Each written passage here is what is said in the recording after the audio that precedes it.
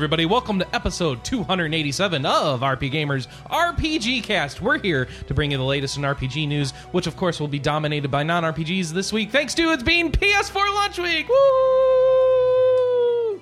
I feel like Kermit the Frog when I do stuff like that. In addition to that, I've got the RPG panelists that you come to know and love, starting with the one I love most, Anna Marie Privateer. Oh, but I think you're biased. I'm slightly biased. In addition to that, we've got John Yearworth. I spent huge quantities of money. On what?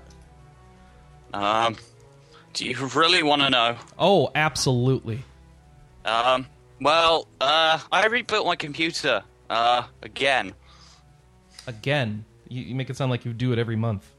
Well, I can't remember how long it was since I rebuilt it last time. Oh, it's been 2 months this time. Okay.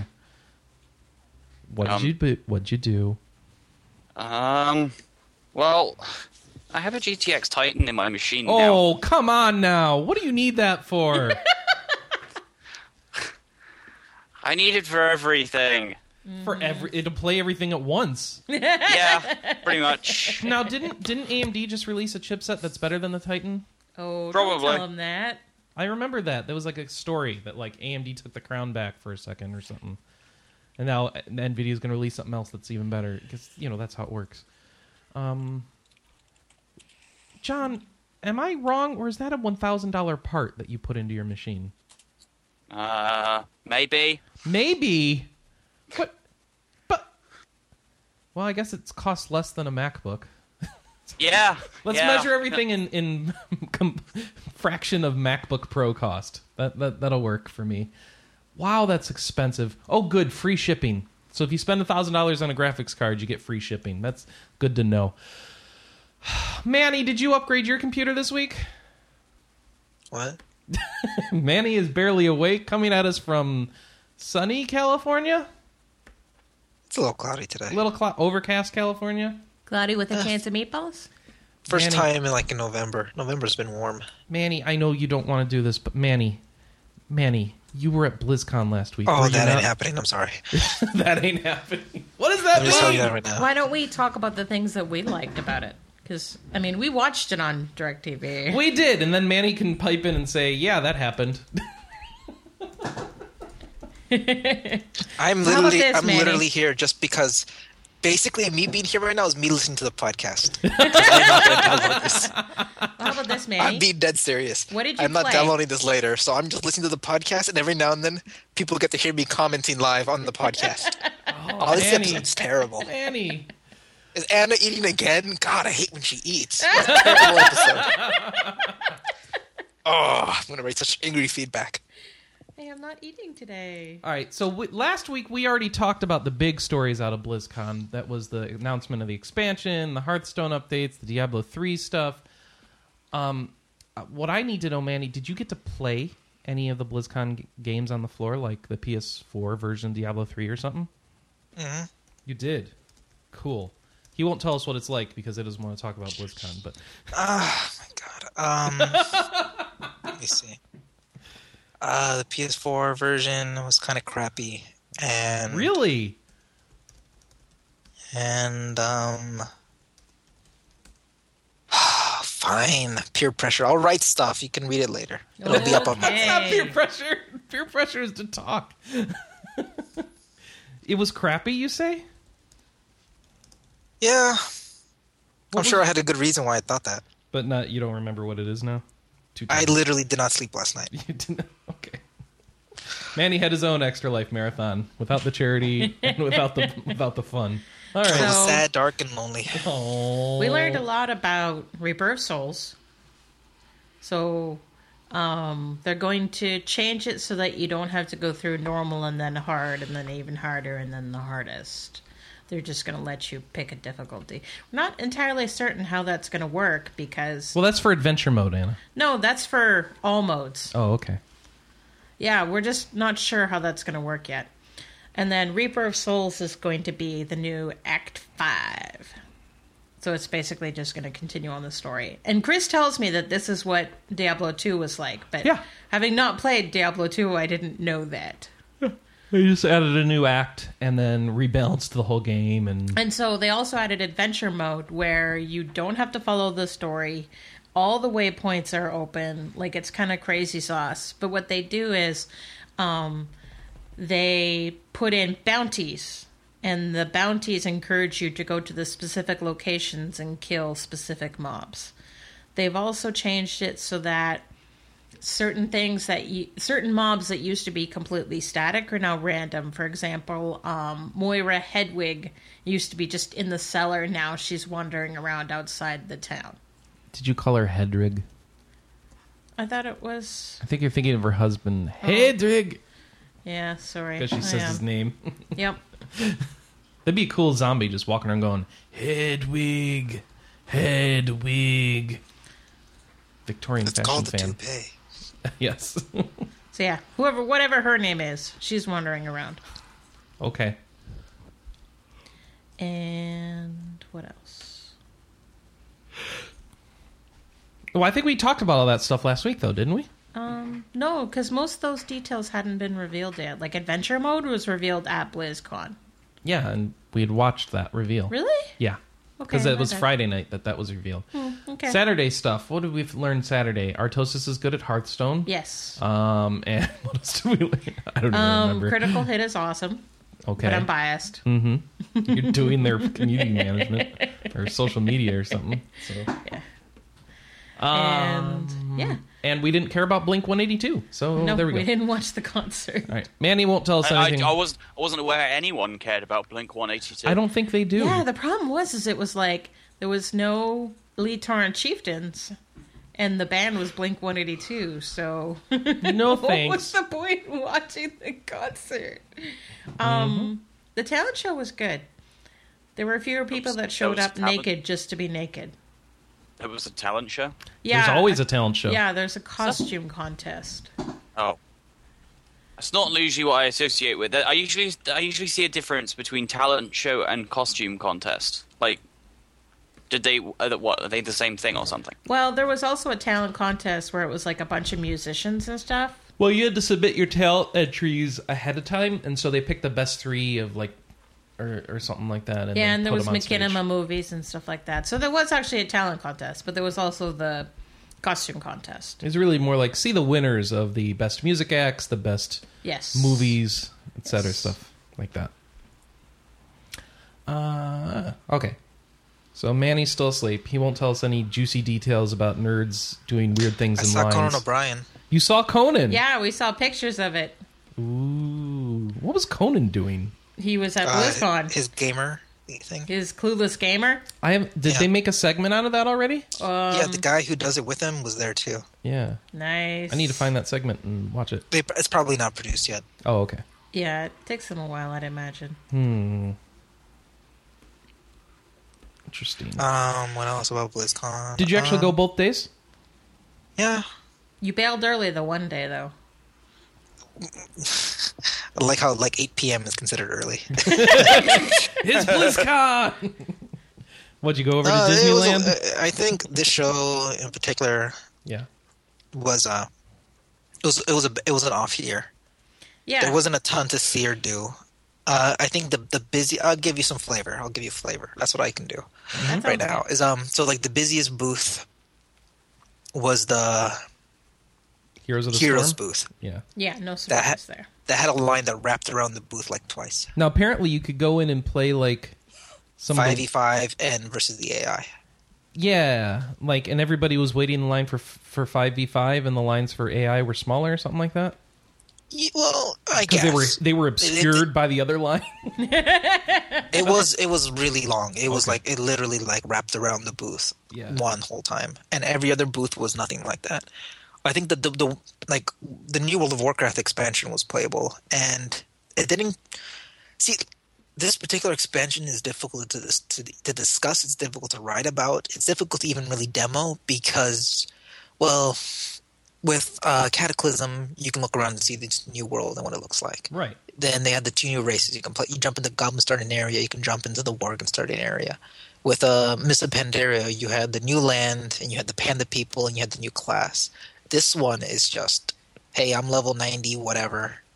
here's Level 100, some you mean. lore that you may or may not know, and we're throwing you in the middle of a battle. Thrall's telling you to go kill somebody. Go do this, go do that. The orcs look slightly better. It's really difficult to talk about, and I think it's even really more difficult to even demo. Really, so I can see why, unless you really really care about the future of your level 90 characters, you can just easily skip past it. Do you get to hear the new hunter sound effects? It's just an early beta of this content. They're doing stuff, and there's literally just imagine you downloaded the thing, you did the opening cutscene, and then as soon as you're done, you're dropped into the first zone. Mm-hmm. It's that you're in that first zone. Okay. So just go. So like I said, it's a very difficult thing to demo. Some people focused on finding the stuff that wasn't textured yet for their playtime. I thought that was funny. No, but I mean, like everything else was like easy. Like you go play Hearthstone, you go play a match. You want to go see you go see the heroes, you go play a match. You want to go see some Reaper of Souls, jump into adventure mode for like 10 minutes, or jump into the Act 5 for 10 minutes. But this one, I think that was very difficult. Out of all the BlizzCons I went to, and all the times I've had to sample of World of Warcraft, that was like decidedly the most difficult to get into, because it's not even like it's pick a race, any race, pick any class. Here, the entire hotbar is full. It may not be a spec you're used to playing, and it's not the abilities you would have chosen for yourself in the order you would have chosen. So just go. Mm-hmm. That was the most difficult to talk about, to really identify what's new. Did you? And Yeah. I did the entire first boss of that entire zone, and it's still a difficult thing to put into words and really articulate what's new and what's different, or why you should even care. But Reaper of Souls was, like I said, Reaper of Souls was easy. I mean, they had two things on show. They had the Act 5, which everyone got to play at Gamescom already, or got to talk about it. I'm sure you've read it about a million times. And the Adventure Mode, which surprisingly works really well. I mean, Adventure Mode is probably better than the main game by itself now. It's just so fast and fluid. You basically jump in, you have the entire map open to you, every waypoint open, and every single act, and you just jump around, say, I got 10 minutes, I want to go play some Diablo. I didn't think you could do that before. Not with Diablo 3. There was never, I have 10 minutes, I want to play some Diablo. But it's very much now has that sort of Hearthstone kind of mentality. I have 10 minutes, I'll play a quick match. Yeah. I have 10 minutes, I'm going to play some Diablo. So you pick an act, Act 1, 2, 3, 4. They didn't have Adventure Mode for Act 5 because that would have spoiled the entire thing. Right. So I said, okay, Act 3 looks interesting. So I jumped into Act 3, and you'll have for anywhere from 3 to 5 exclamation points on the map, and those are your bounties. And I remember there's 5 bounty types. There's clear out a room full of enemies, complete an objective, find the unique mob. I had this in a podcast, but unfortunately my audio came out really poor, so I wasn't able to. But he talked about all 5. But there's 5 modes, there's 5 types, and they mix them up, and it's all random, and you get random legendary loot. So random legendaries as a reward for completing 5 of these tasks. So it was really great. For example, I jumped into Act 3. I did this multiple times. It was a very slow BlizzCon that I actually spent more time playing games this year than I did any other year. To the point where I got sick of playing them. I got sick of playing the demos, so I left. Ouch. And then That's you how much came free back. time there was. I'm not even joking. I literally got to play everything to death. I played Hearthstone on an iPad. I played the versus AI mode with 6 different characters. How did that feel, for by the way, heroes. on the iPad? It's better on the iPad. Really? So much better. That is good to know. Because you move around with the clicking. The clicking feels a little slower. You move your cursor over. But with the iPad, it's just literally tap, flick your finger up, tap, flick your finger up, tap, flip your finger up. That is kind of cool. I think it was the only place that was actually, it was a surprise, because on the show floor they had some touchscreen stuff, but it was like a janky Intel implementation of tablet PCs. Yeah, it was like Windows. Yeah, it was crappy. Because the Apple has their 100 device limit, 50 device limit for their betas. Right. So I guess these were literally just the beta units they were testing the iPad builds on. So they just bought them in there, and it was great because it had basically 3 million gold. And Nice. there were some pre-created decks, and basically every single card in the deck were gold legendaries. and they were all connected to the internet. So basically, everyone who is in the press room was just jumping in to random matches with random people, and then they get like, matched up with me, and every card I play is a golden lender. I can just imagine what the guy's thinking to himself. It's like, oh, can you believe this shit? Oh, how much money this guy spent? We did actually. I don't remember if we talked about this because I think it might have been released on Saturday. 44% of the people that are like in their Grandmaster League have not spent a single penny on cards. Spent no money. That is impressive. Yeah, but imagine that with anyone who playing in a random game against anyone from there, just every single card is like a legendary card. And like at one point, I had like 3 Deathwings, 2 Anixia. It was absurd. It was absurd. That's awesome. So That's awesome. You could imagine I played a lot of Hearthstone just because like this is the only time I'll ever have any of these cards. I'm going to milk it for as much as I can. That is awesome. Oh, but back to the adventure mode. I got sidetracked. Yes. The adventure mode is great. So basically, I did it like 4 times. I told you I had a lot of free time. There was nothing else to do but play games at this show. It was very slow. You didn't go to many of the panels? Dude, you ate lunch next to Jeff Kanata. No, with the virtual ticket, I did, every loot card includes a free virtual ticket. Huh? Every virtual ticket includes a free loot card. No. Every loot card. In the goodie bag, there's a loot card. Oh, okay. And this year, for the first time, they've included the virtual ticket. So you could On watch that it loot afterwards. So that you could go back and watch it afterwards. Yeah, so I literally had no reason to sit for any panel. Unless you wanted to ask questions. No, they have developer Q&As for that. Yeah, but that's a panel. Yeah, but I can do a Q&A and ask anything I Oh, want. right, because you're media. That's funny. Yes. That's how this website works. Really? Okay, so the adventure mode. Okay, so I jumped into, like, for example, I was playing as the Crusader class, which is fantastic. I can get into a little depth of the Crusader class. When I walked away from the Reaper Souls demo, I walked away thinking adventure mode plays great and adds so much to the game, and the Crusader is like my new favorite class. It was a great mid-range sort of tank class. It's like a lot of power. Yeah, But only on PC? Did you feel that way? Well, let me get to that first with the adventure mode. So the Crusader. So the Crusader plays great. I mean, you run around, you jump into the middle of a group. There's a lot of control, and then one of my favorite abilities sort of calls down this sort of like solar beam ray that sort of just scorches everything around you. And there's a great attack that can summon some lightning strikes from around you. There's like this flaming steed that can really get you across the map really quickly. It was just a fun class to play and a lot of variety, and it feels powerful. And you can play him long range if you want. You can play him up close and personal if you want. You can do a mix of both. So it just felt really versatile. And it just really just looked cool and some great abilities. And the adventure mode is, like I said, I just jumped into the desert region. I went into the oasis, which is massive. I forgot how massive that thing was. But it took me a while to find my one little thing. But I found it.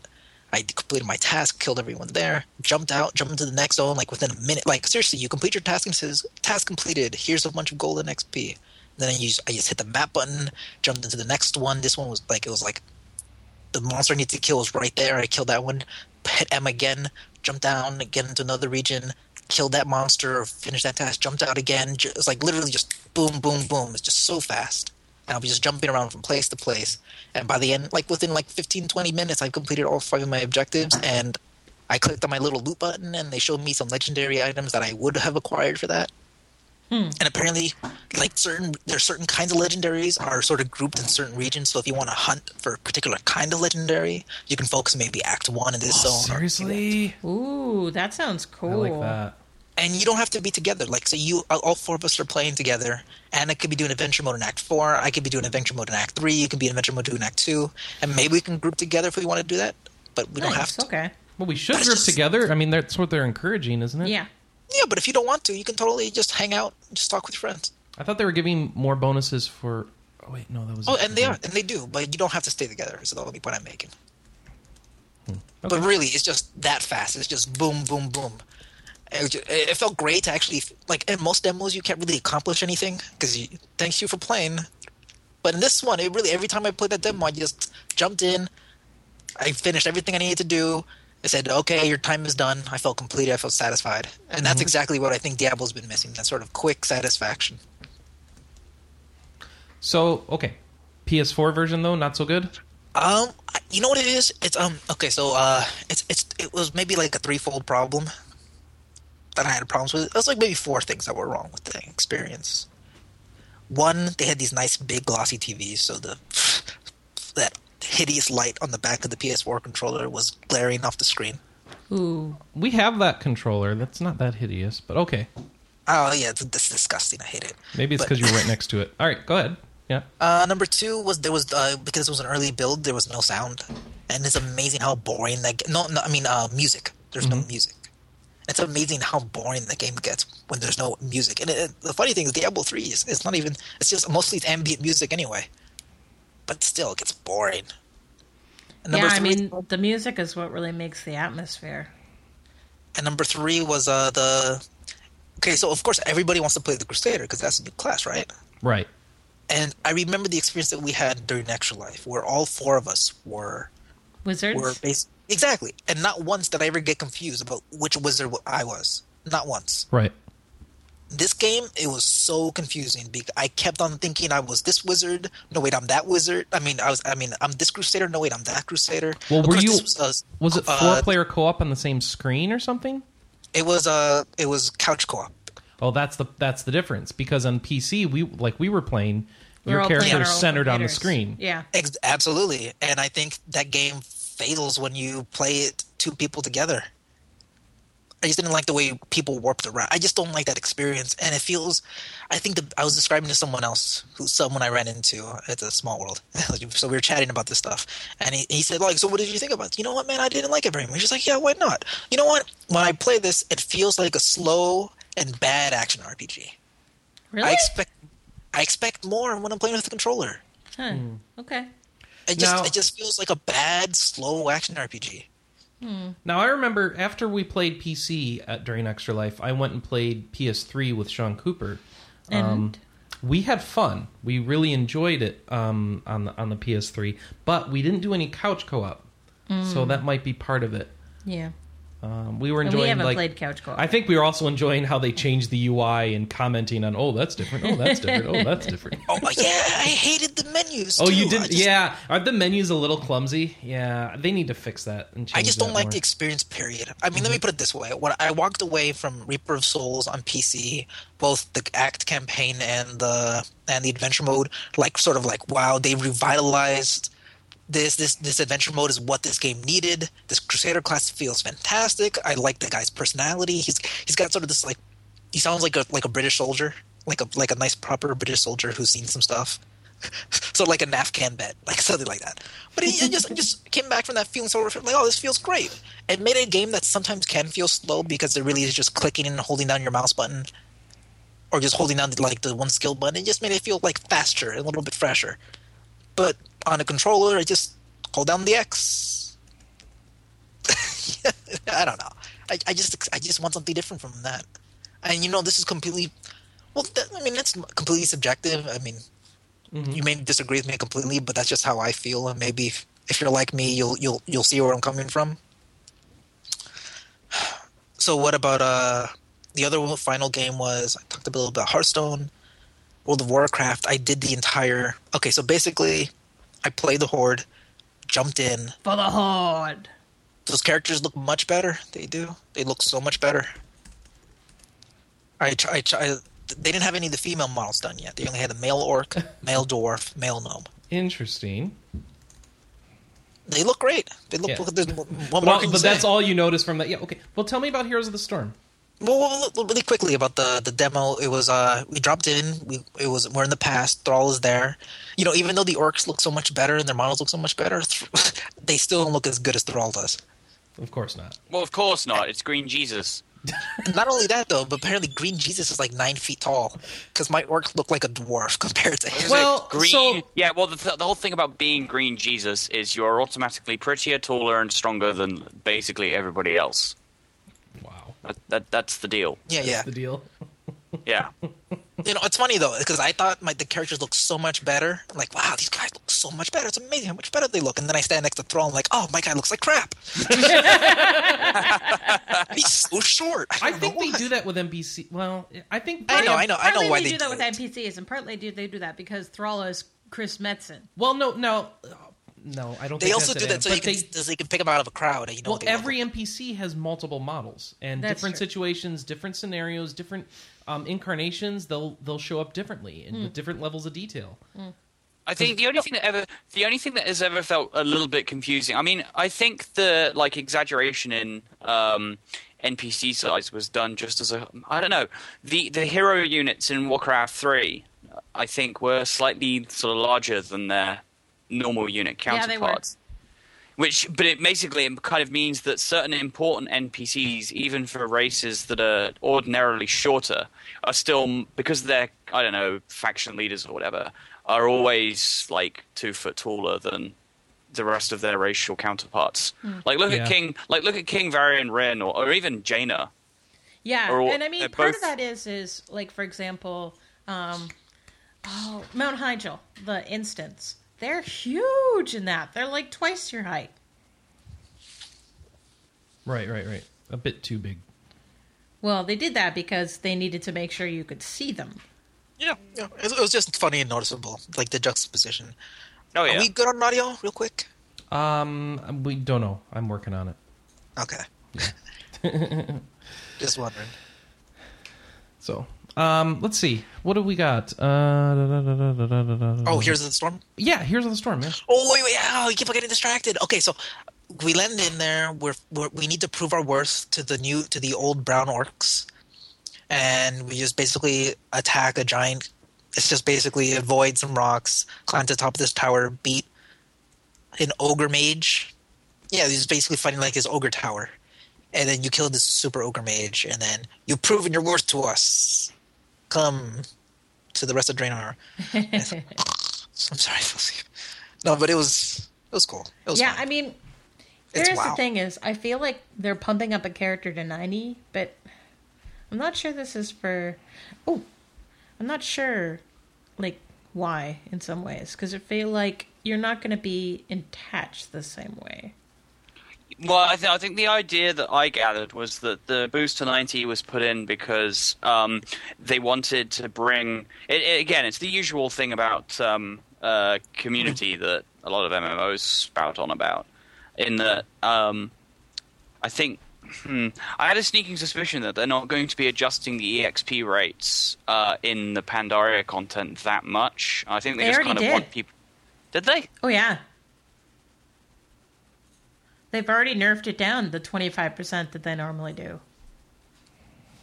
Okay. Because I've been leveling up a character from 85 to 90 this week. Because BlizzCon convinced me to re-sub to the game. I figured out the audio issue, guys.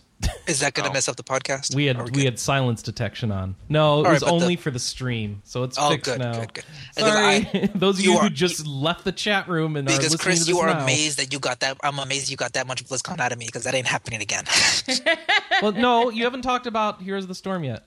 Okay, good. But I'm just saying, like, going back, that ain't happening. If that was a one-time thing, that was a one-time thing. What do you mean going back? Okay, so Here's the Storm. I played multiple times versus the AI. I really regret not playing. I remember in the first... I think that was the buzz of the show for one major reason. Because everything else was a known property, right? Yeah. Everything else... There was plenty of PS4 and PC demo stations for Diablo. And it's just an expansion. World of Warcraft, like I said, it's a hard expansion. Because the stuff that you care about, the stuff that's different that you would want to show off, like the garrisons and stuff like that, was not there. It was literally just, here's the opening zone of this high-level content. How much do you care? And Heart of the Swarm... Not Heart of the Swarm. Heroes of the Storm. No. Hearthstone. Oh. Hearthstone is already in beta. And it's coming into open beta going soon. into open beta like next month. And there was no StarCraft on the show floor. So the only thing that was new, and not only new, but if you didn't play at that show, you wouldn't get to play again for months and months and months, Here's the Storm. So unfortunately, I didn't do the 5v5, and I feel dumb because I had the opportunity to, but I said, no, I just play the AI for now so I can learn. And then later I found out, like, oh no, that's the only one that I'm going to get to play for the rest of the show. But the AI one, it's an objective-based MOBA. Yeah. It's about And it's short too, 20-minute matches.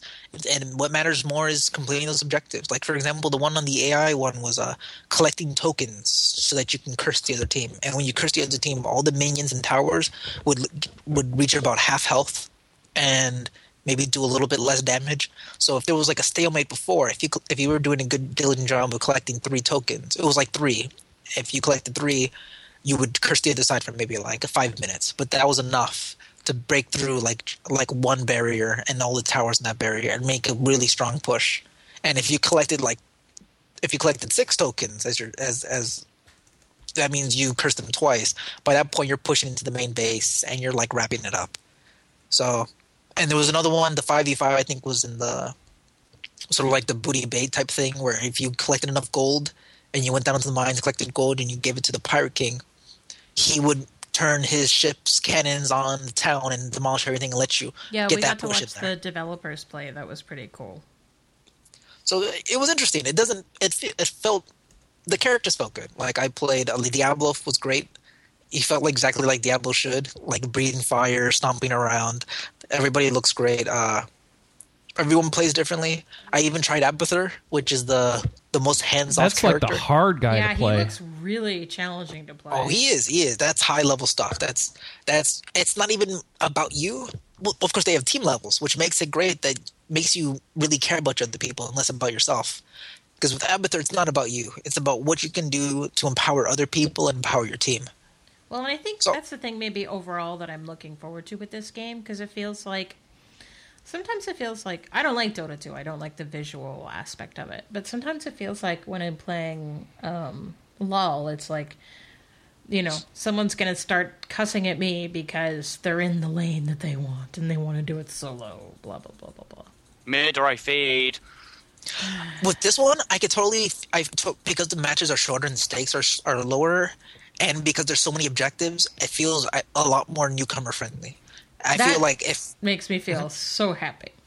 Yeah, like it feels like if you want, you can be like you just be a healer, and I'll get to the skins in a minute because that reminds me. But like for example, even something simple, just hanging back and just wait for the tokens, or just collect gold, or just have like little skirmishes over gold, and not even worry about towers or your lane or any of that.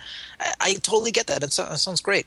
Maybe just pick a class that's fast. Oh, because they have mounts. So just jump on your mount and just get across the screen like there's gold up here. I'm going to get there as quickly as possible. Oh, there's a token coming up. I'm going to get there as quickly as possible. Capture this token and I'm helping my team. Or there are a lot of mercenaries too, and those mercenaries make a big difference.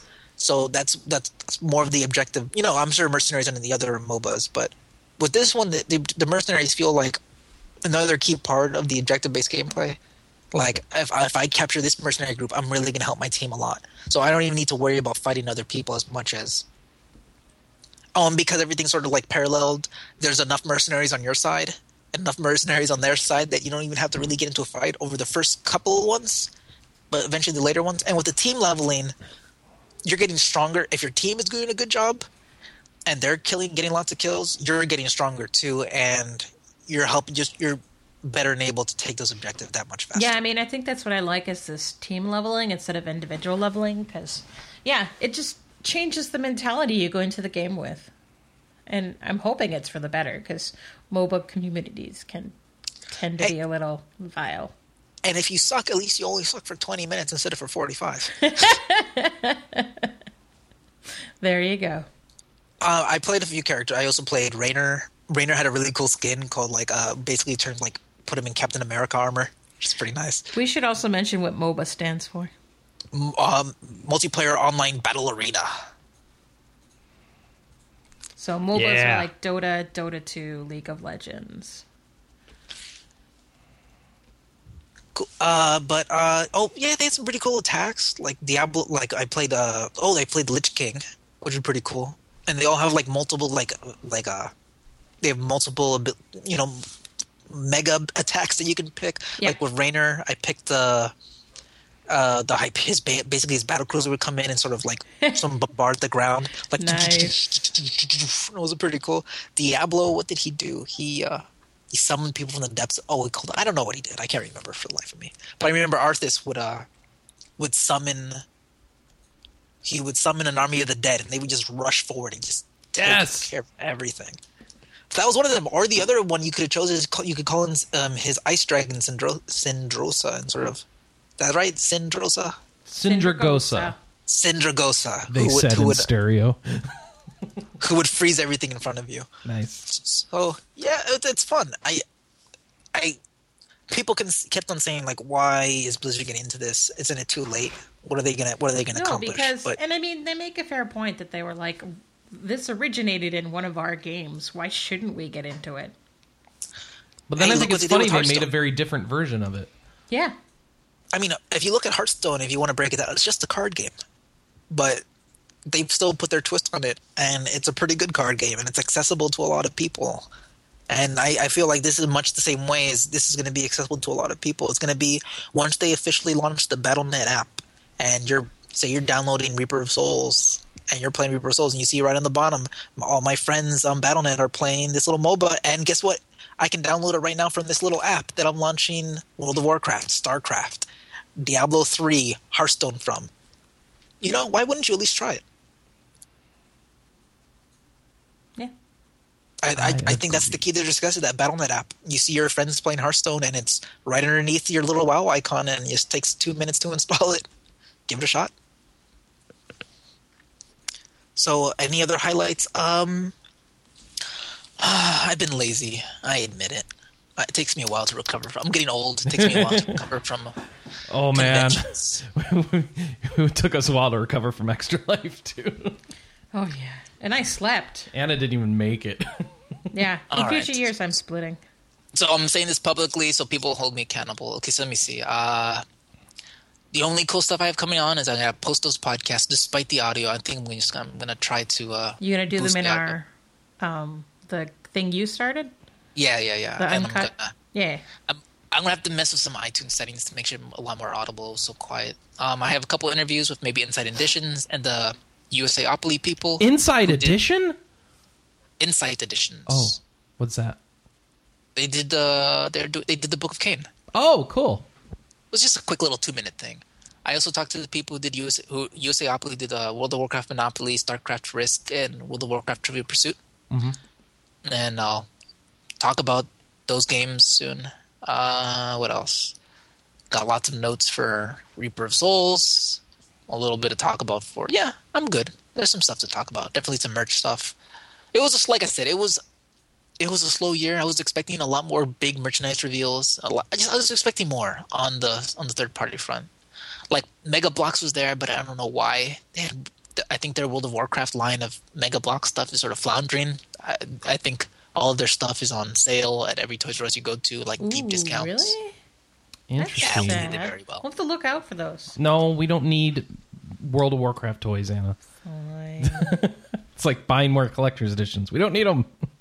It was a really weird show. It's like, usually, like, I remember in years past, it was like this big Blizzard explosion where it's like, oh, look, here's DC, and they're showing off their World of Warcraft action figures and their StarCraft future stuff in the line, and then like, here's all the comics we have, and we have the comic book are here to sign stuff.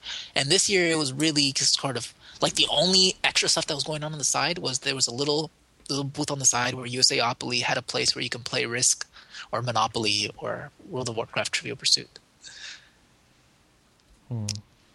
It was slow. To put it mildly. It was slow. It really was. I mean, And I think the tone was a little different because I feel like everyone, because they knew they can go home and watch those panels later. No, it was just sort of. The panel seemed well attended, most of them, except like the cosplay panel. But it was a very weird show. It was very low key, more low key than the years past. So, any questions? Any wrap up? Anything? Well, do you else think that's because they didn't announce like anything for the new StarCraft expansions, or I don't know. Even if they did, they set aside no show floor space for anything StarCraft related. StarCraft was not playable on the show floor. Period. That just feels weird. That just feels like a missed opportunity. Like, I know there's a starter pack and stuff, but I mean, why wouldn't you throw it out to people who are like obsessed with Blizzard? It's like, hey, you can go home and play this more. They wanted to focus on Heroes of the Storm. Heroes took all the StarCraft era of the room. Okay. Well, except Yeah, for and the goodie bag wasn't that impressive either. I mean, have you guys seen this? The cute but deadly stuff. No.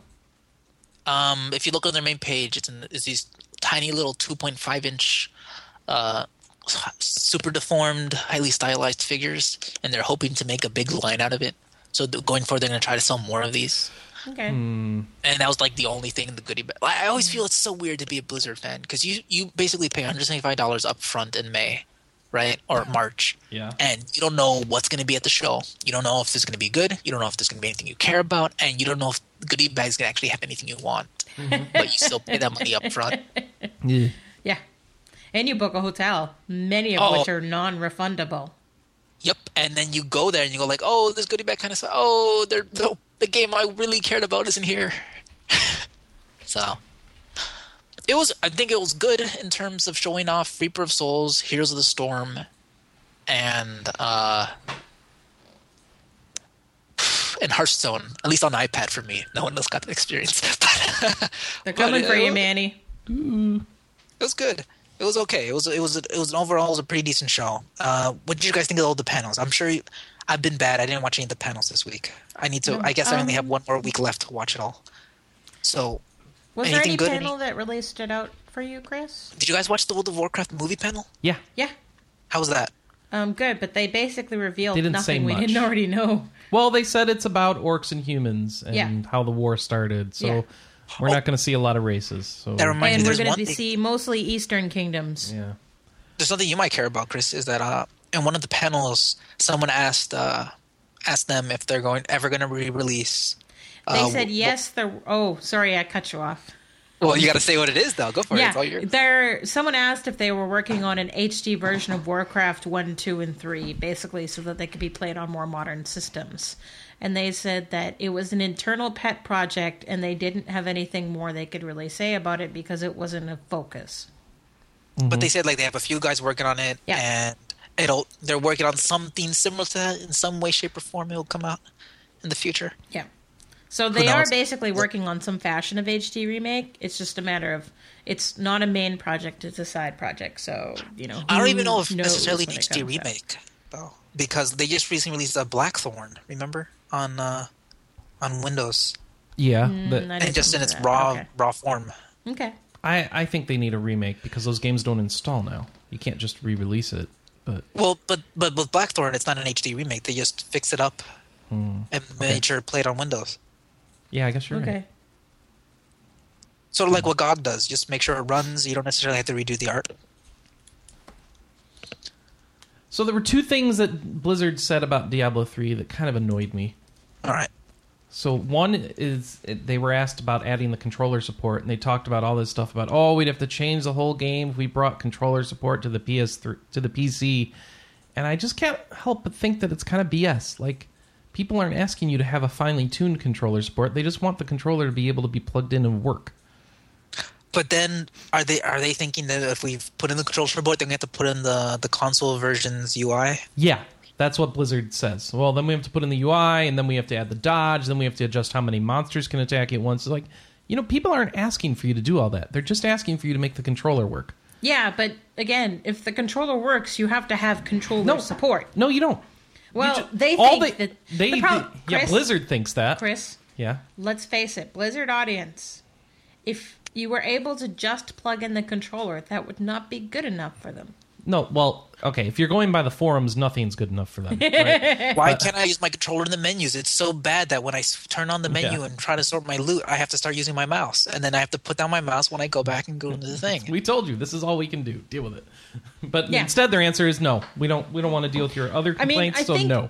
Yeah, I mean, I don't like that. The thing for them is either they're going to do it right or they're not going to do it at all. And their option that they've taken is they're not going to do it at all. Do I think that's a little crappy? Yeah, but at the same time, being a community manager myself, I know exactly why they've chosen to do it that I think way. they chose wrong. But then there's the other one. It's the same amount of BS. They can't do offline for Diablo 3 because we want to encourage you to play with your friends, and we designed this as a multiplayer game, that's just which PR is crap. so BS because they have an offline mode on the PS3, and people like playing that version.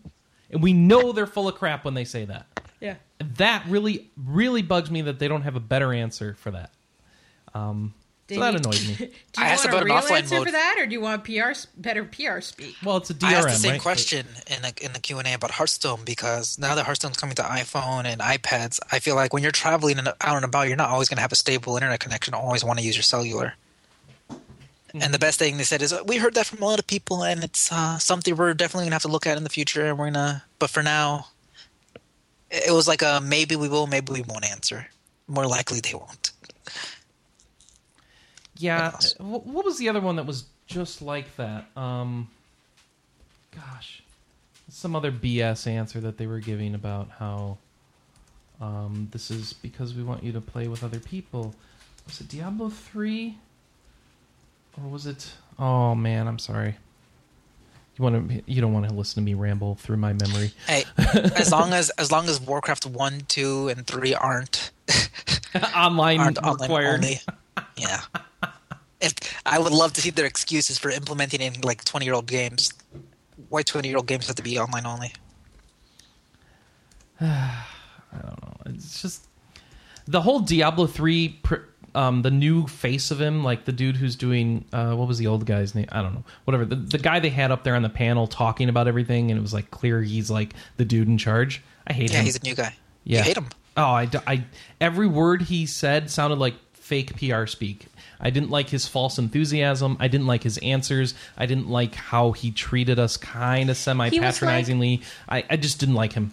He was like a slick used car salesman that we'd seen through the veneer. And like Jay Wilson was more authentic than this guy, even though I didn't like Jay Wilson's design decisions, you know? So, Right. Sorry, go ahead, man. I don't know what to say to you, man. I don't know what to say to you.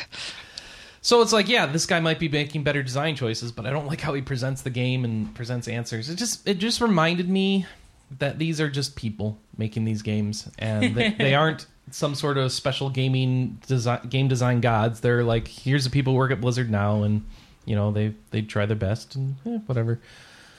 But do you think that one guy would have had the power to remove the auction house anyway, or is that stuff that's coming from above him? I mean, not that's such a hard thing to really parse. Who made that decision?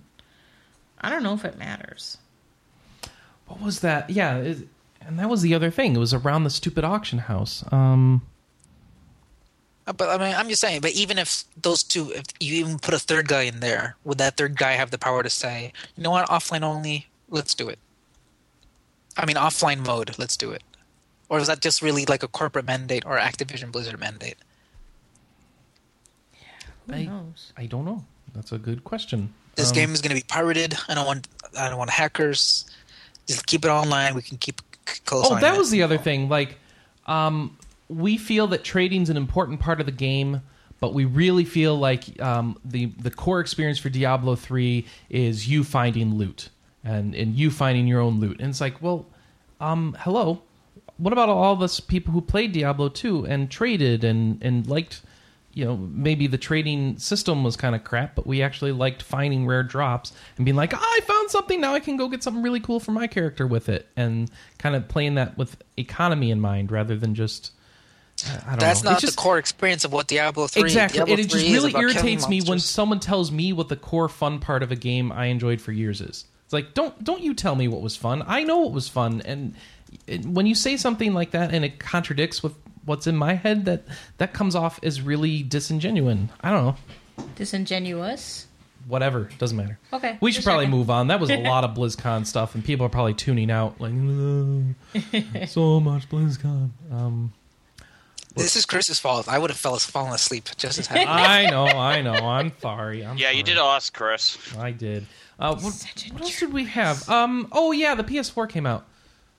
Yay! We have a PS4. Yeah, we got one. So got that arrived yesterday, but unfortunately, all I can tell you about, because PSN was kind of not working that great, was Knack, because that's all we really played. Knack is awesome. It's hard though. I hear Knack is like the worst game of the really? PS4 launch. We kind of like it. Terrible reviews. I don't know what they've been playing, but it's actually a platform that's not easy mode, and you have to actually think while you're playing it. So it feels it's like a platformer with Dark Souls elements, which is kind of weird.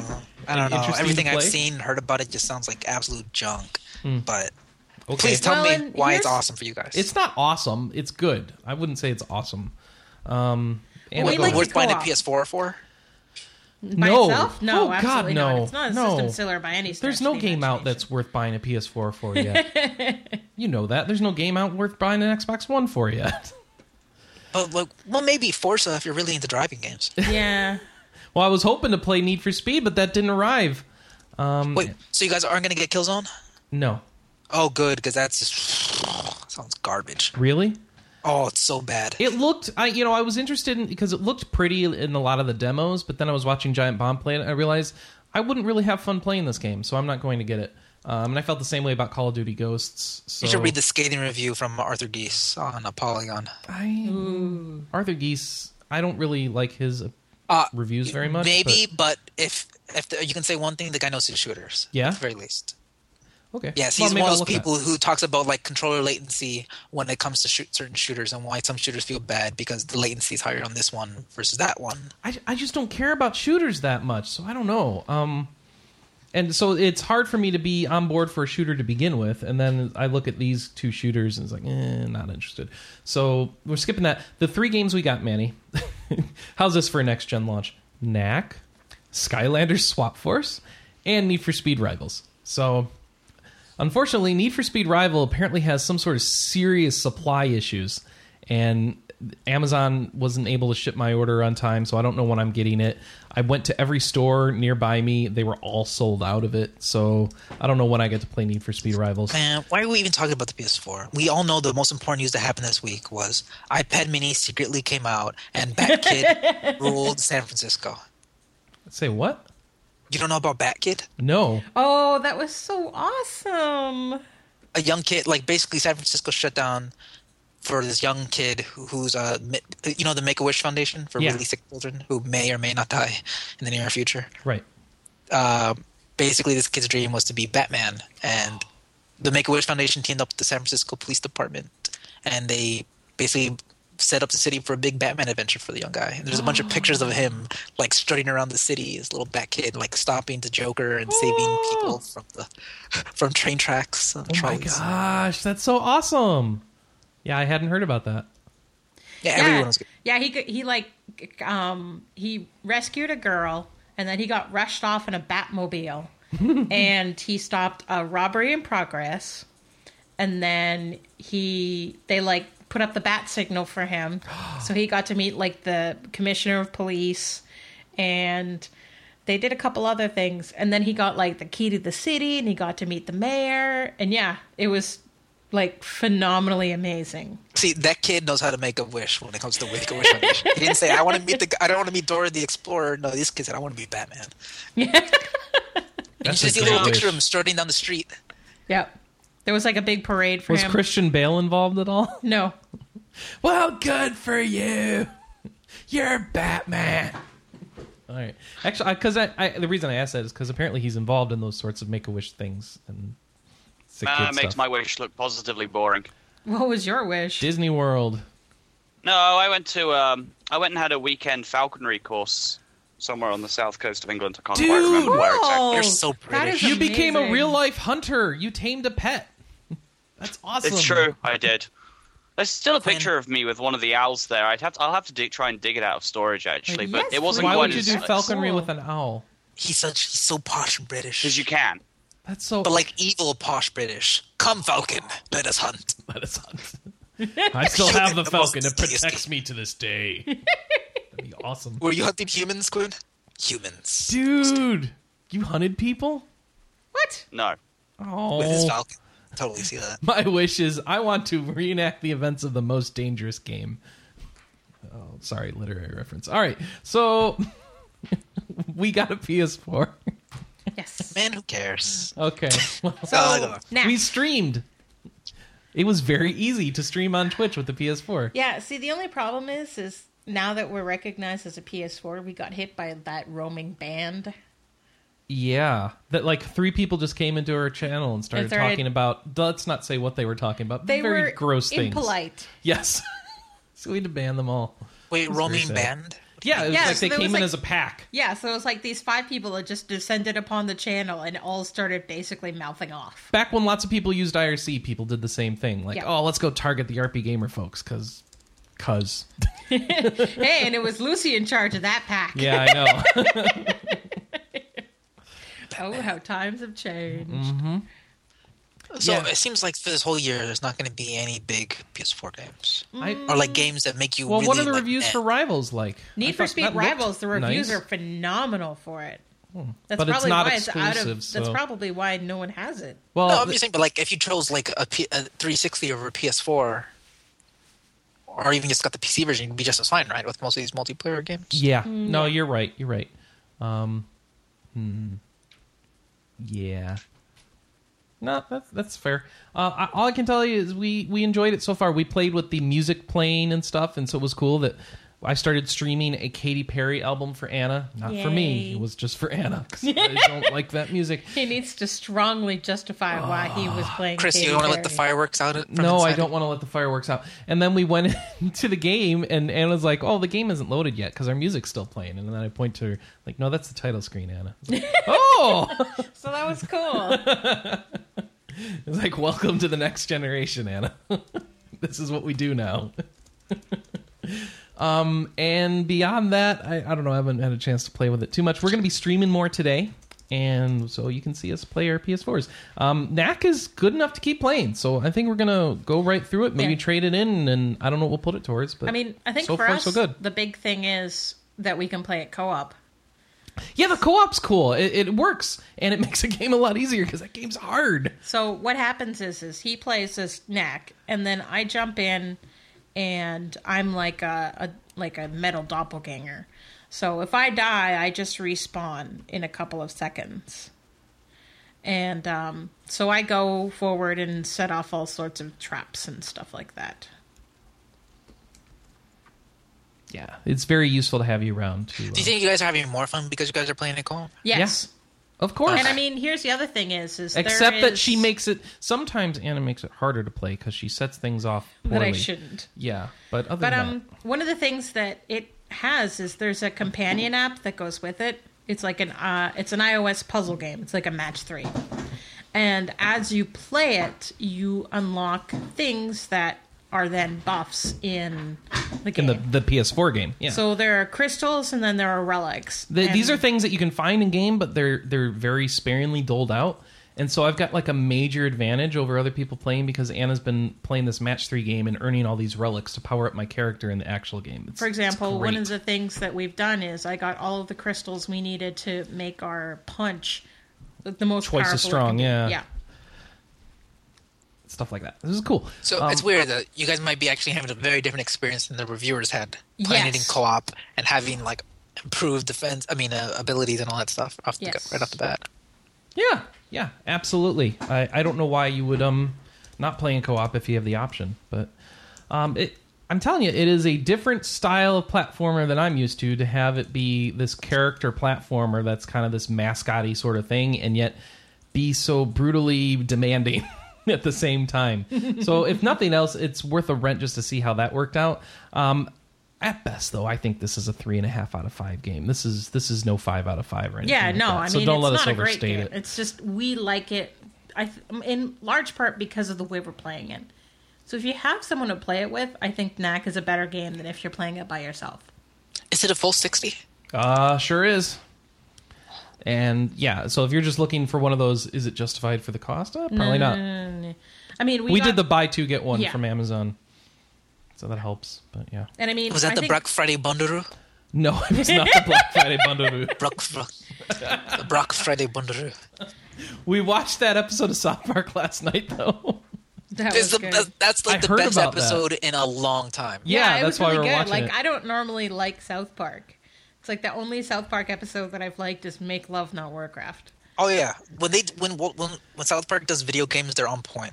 They are super good. It's pretty good. So if anyone doesn't know, and this was in my news story around to remind us, South Park did a parody of the console wars, including phrases just like you'd hear on NeoGaf.com, combined with the backdrop style of Game of Thrones.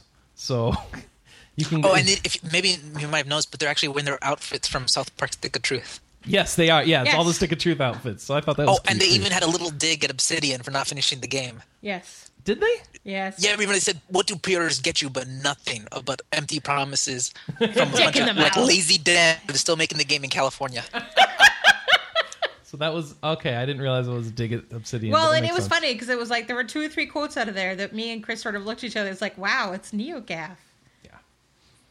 I thought the Obsidian thing was the best part.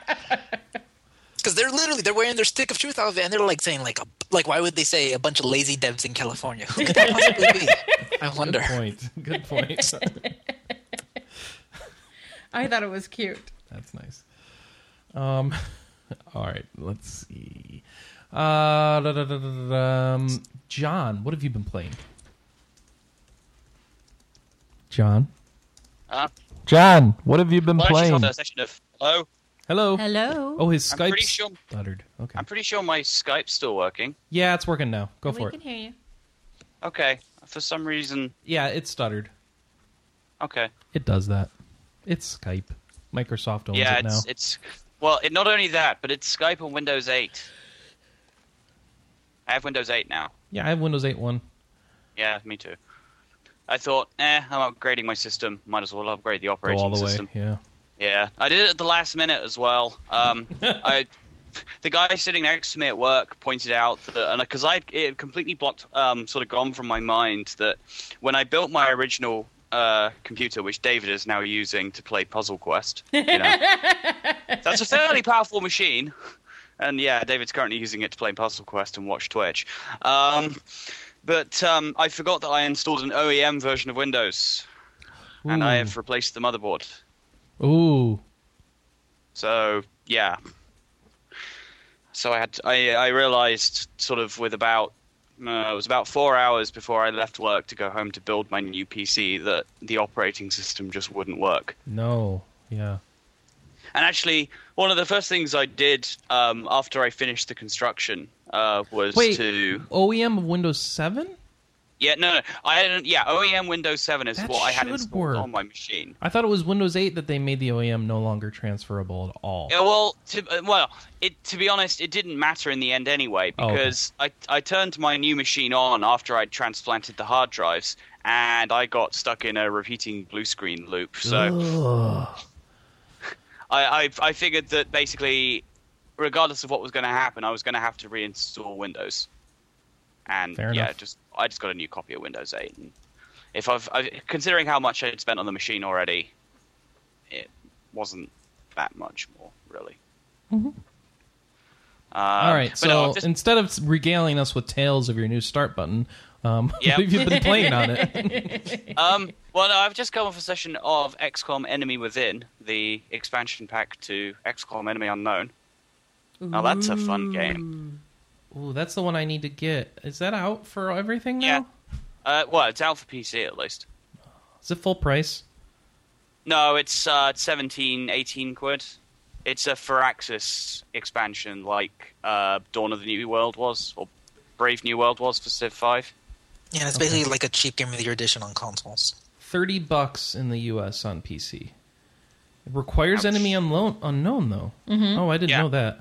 I thought it was all yeah, bundled. no, this is a Firaxis expansion. Yeah. You know, It's one of bundled those- on consoles. Oh. one But of you don't those- want to play one of- that. It's old gen.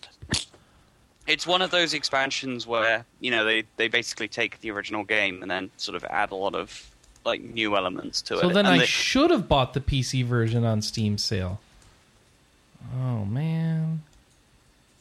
Yeah, because Steam will never do another sale again, huh? Yeah, I know. All right, so I Black should just Friday. wait for this to be on sale. All right. Black Friday. Yeah, I couldn't wait.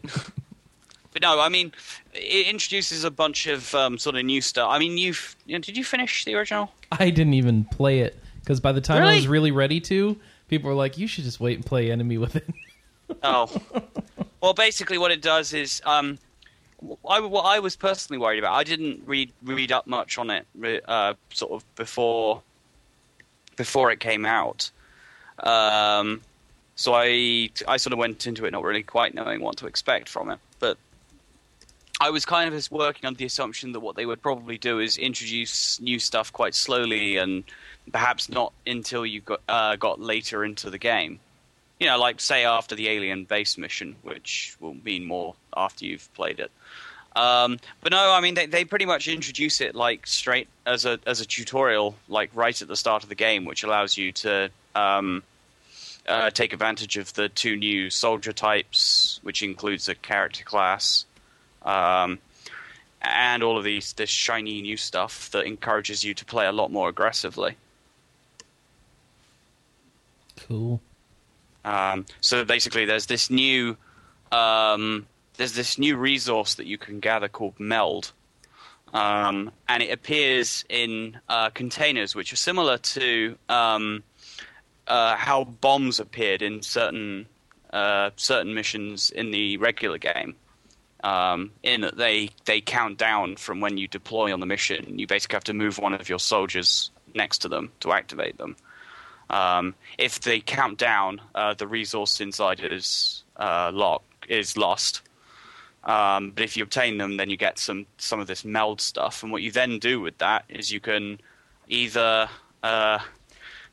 have replace your soldiers' arms and legs with mechanized arms and legs, which allows them to interface with giant mech suits, which are hella fun. Or you can... Sorry, I just got glared at for using the phrase hella fun on a podcast.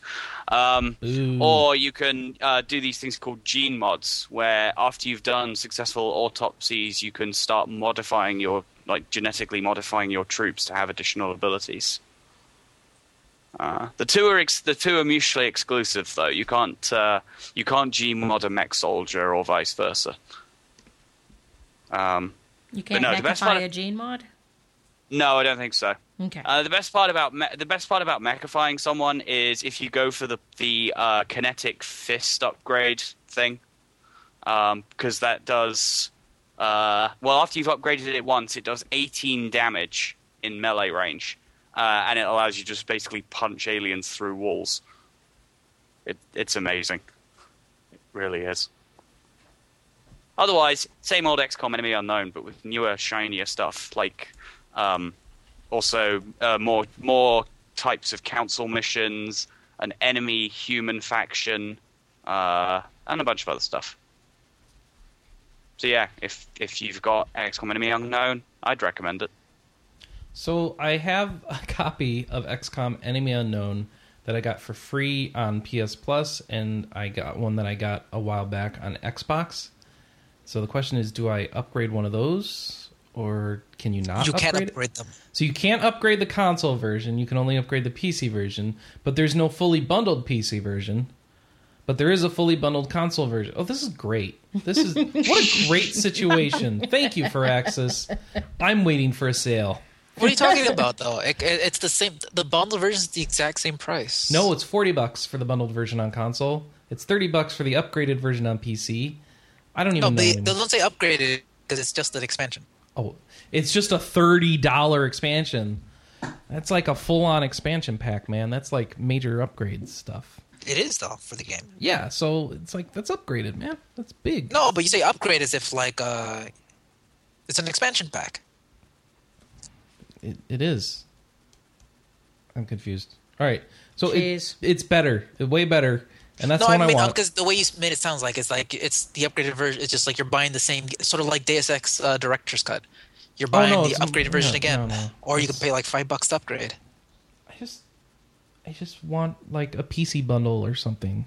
I don't know. It's a Black Friday. It'll be all good. Or like a console upgrade. It's just like I know. Basically, everything's like the opposite of what I need it to be, and I'm just complaining. So I'll move on. I'm sorry. Whiner. I know. John, did you play anything else? Let's see, other stuff. Okay, yeah, the other one I've played, I haven't really played that much, and I'm really still not quite sure to think about it.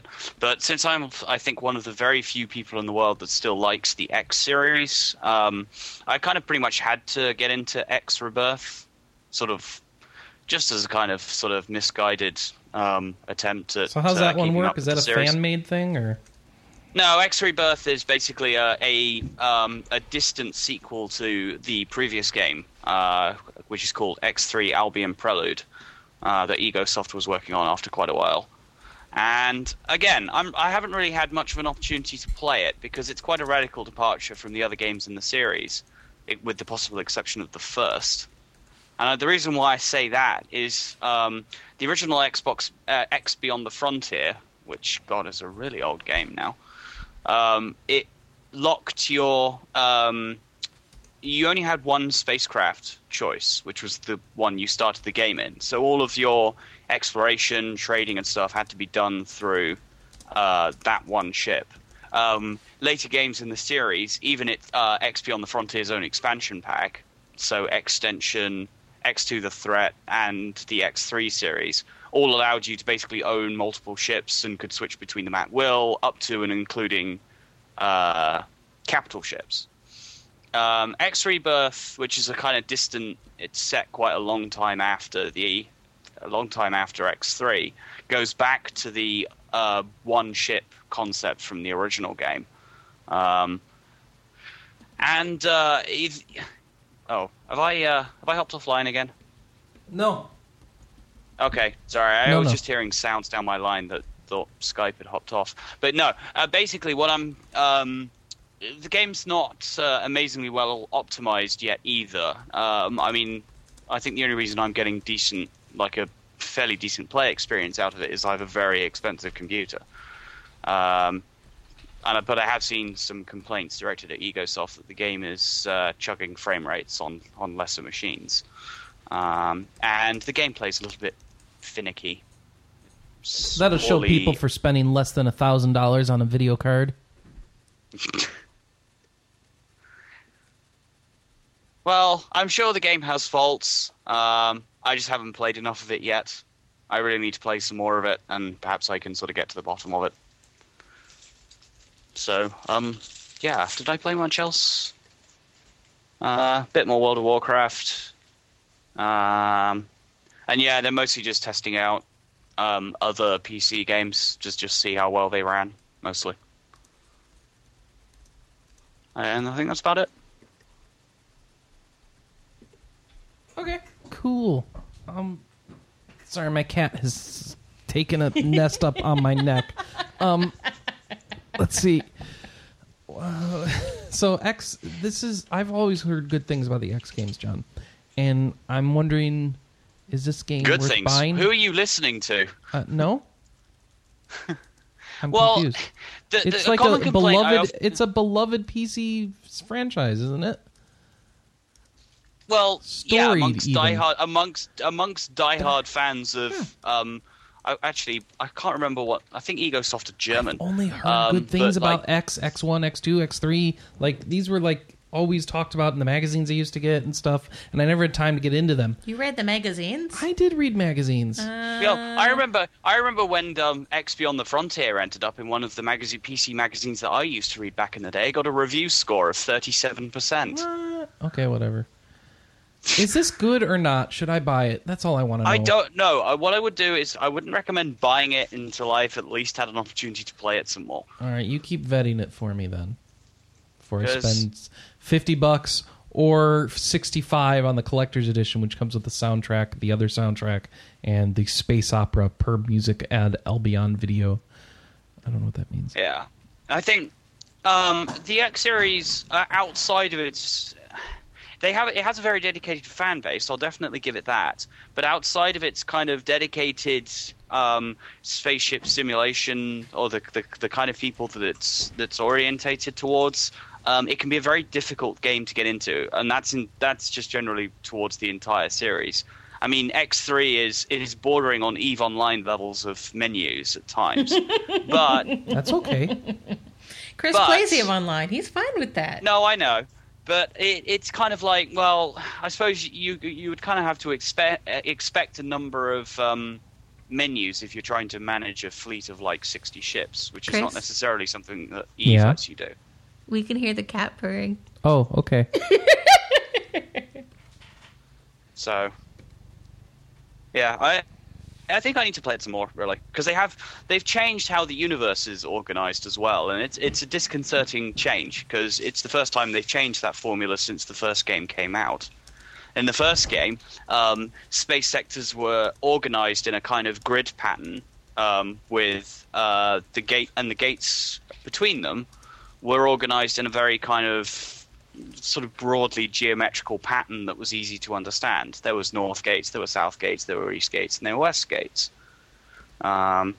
In Rebirth, they've sort of changed the whole idea is that the gate network has collapsed, so they've completely changed how you get around the universe, and I'm still trying to get used to that. It involves space highways, though. Are they information space highways? No, they're actual projected tube fields that feel like that scene that Back to the Future 2 starts on. Oh, cool. So you're traveling in a lane with a bunch of other flying spacecraft. Where are my flying cars? And yeah, except it's not flying cars; it's spacecraft. Space machines. They're a version of flying cars. All right, Manny, did you play anything this week, or did you just get tired? I think he fell asleep. Did he fall asleep? Manny! He's busy posting those pictures of Bat Kid, which are awesome. All right, what else we got? Let's hop into feedback. What was that? What about Bat Kid? I said you're busy posting pictures of Bat Kid. Oh yeah, that was cool. Did you see him? Yes. Are here on the San Francisco Chronicle. Did you play anything else this week? Who, me? Yeah. No, I'm good. Okay, you're just tired. Okay. First feedback from Seraphim Kitten. As to the question of the week about archers in video games, I forgot that this was a question of the week. I find that quality archers with good backstories are lacking in most video games. Most protagonists use swords, which has gotten a bit boring, but even side characters don't seem to favor bows. Here are a few that come to mind, though, as being positive experiences. Marcel from Jeanne d'Arc is a bit adorable with his speech impediment, but he's not much of a badass.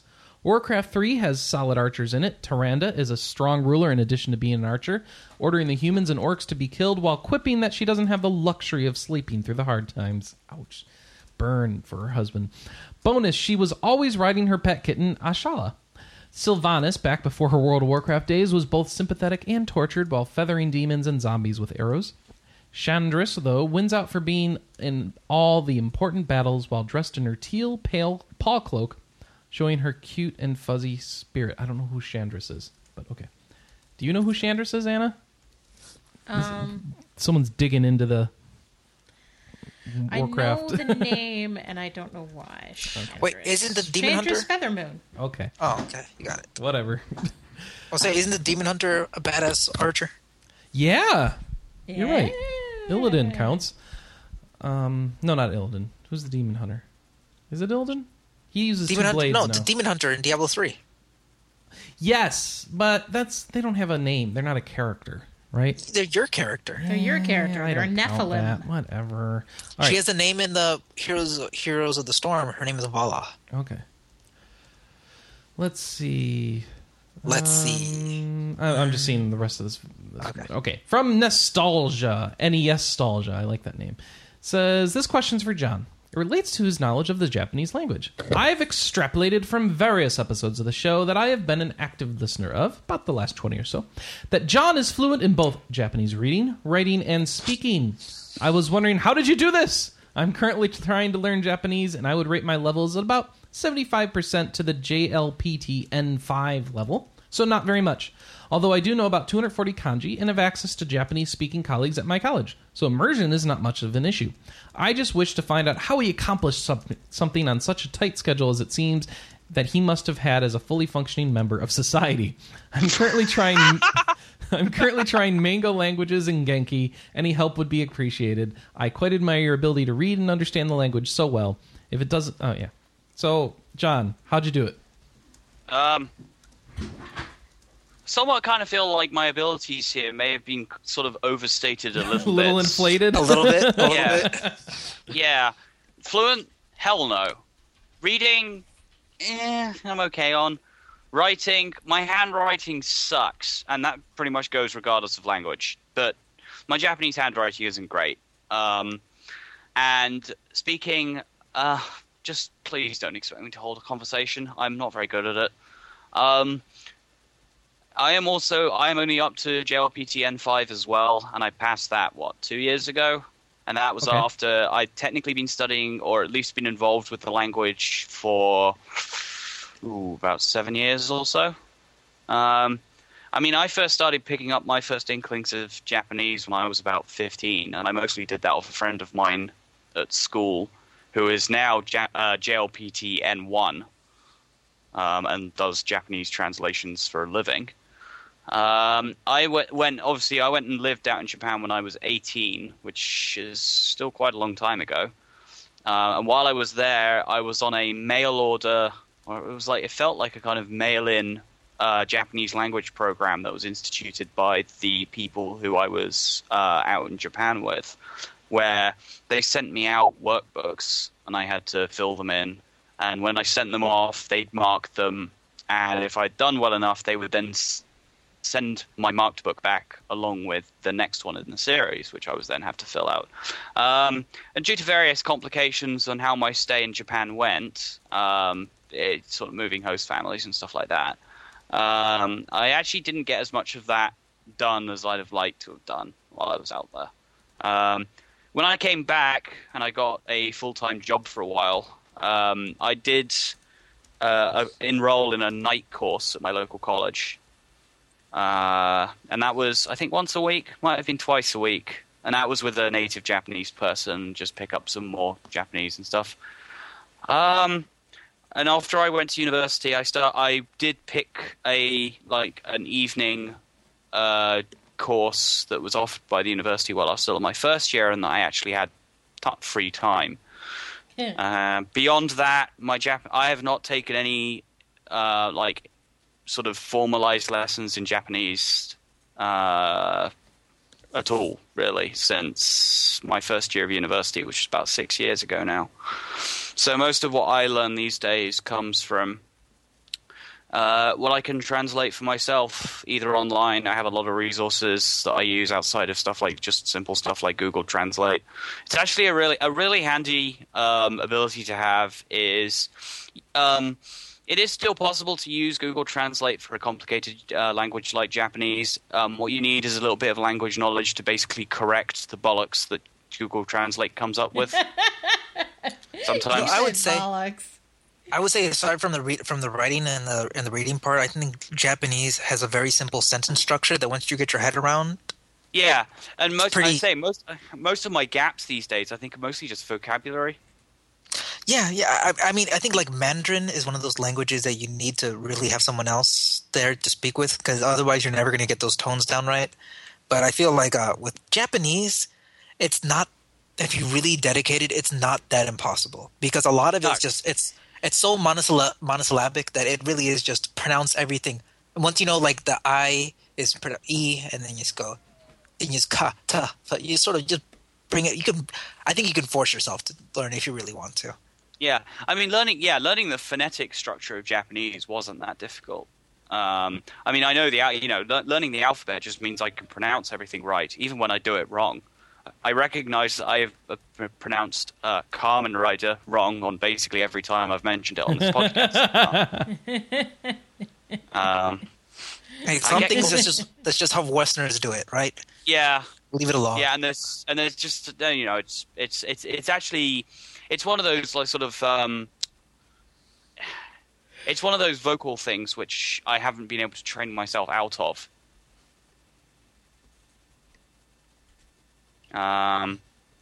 So yeah, that's basically how I managed it. You know what Japanese really takes? I mean, people think that if you just watch enough anime, you're going to get it or whatever, or you read enough manga. I mean, if you just treat it like a serious study, you can do it. Mm-hmm.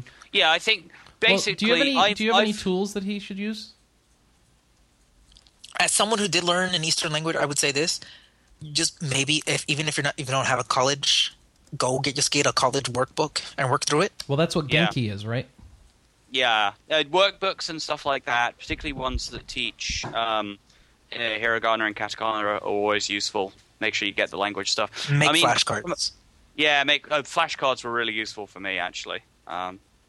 Yeah, I mean, I don't see the way I see it is, I don't usually see my vast collection of imports as a means of learning Japanese outside of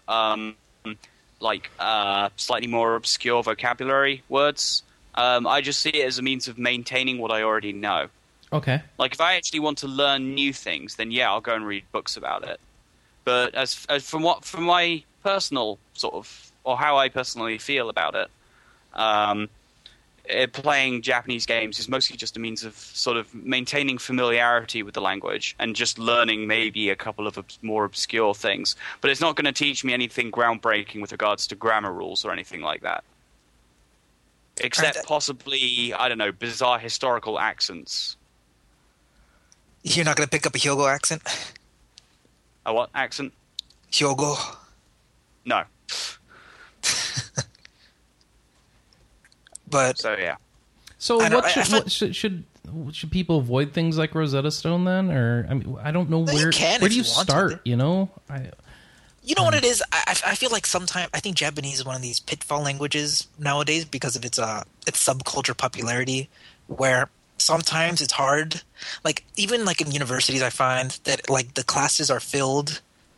Are just like if you take like a Spanish class or a German class, there's like a lot of serious people like I want to learn German for blah blah blah blah because I'm going to be a blah blah blah. But in Japanese and a lot of college classes nowadays, even if the professors are serious, a lot of the side classes, you know, because you only spend so much time with your professor and then you go to your TAs and then you spend most of your time with them 5 days a week. And those classes are filled to the brim with people who are there learning because A, they want to pick up on Japanese girls, C, they're so sick of they're sick of waiting for their favorite manga or video games to get translated over, or B, they want to better understand their anime. So I feel like there's a lot of pitfalls and that maybe you end up learning maybe bad Japanese, or you sound yourself. This is what I was saying when I say that like the stuff that I import really just it only kind of helps me maintain familiarity with the language because they use the same, or mostly use the same grammar rules that I come to expect. I don't think like phrases or vocabularies that are to do with, I don't know, piloting space battleships are exceptionally useful for real life conversation, if you know what I mean. Or like watching like the latest Panty anime or whatever, or about fighting pirates. Or whatever, yeah. But I feel like at the same time... Is there a chapter for Panty anime in the Genki books? Well, I bring this up though because like I'm being serious though. I think you should learn a really formal, foundational Japanese before you go off into all the side stuff. Before you go off and try to learn phrases and pop culture and how people and how English is meshed in there and all this other. You know what I mean? Just learn a good, solid foundation for a lot of these languages before you jump into so much into the pop culture. Manny? Yes. Pantsu. Pantsu. And John, we've also decided that you don't leave a relatively normal social life. You dress up as Batman and go around the city with your tame owl. So. Damn it! My secret is out. It is. Crap.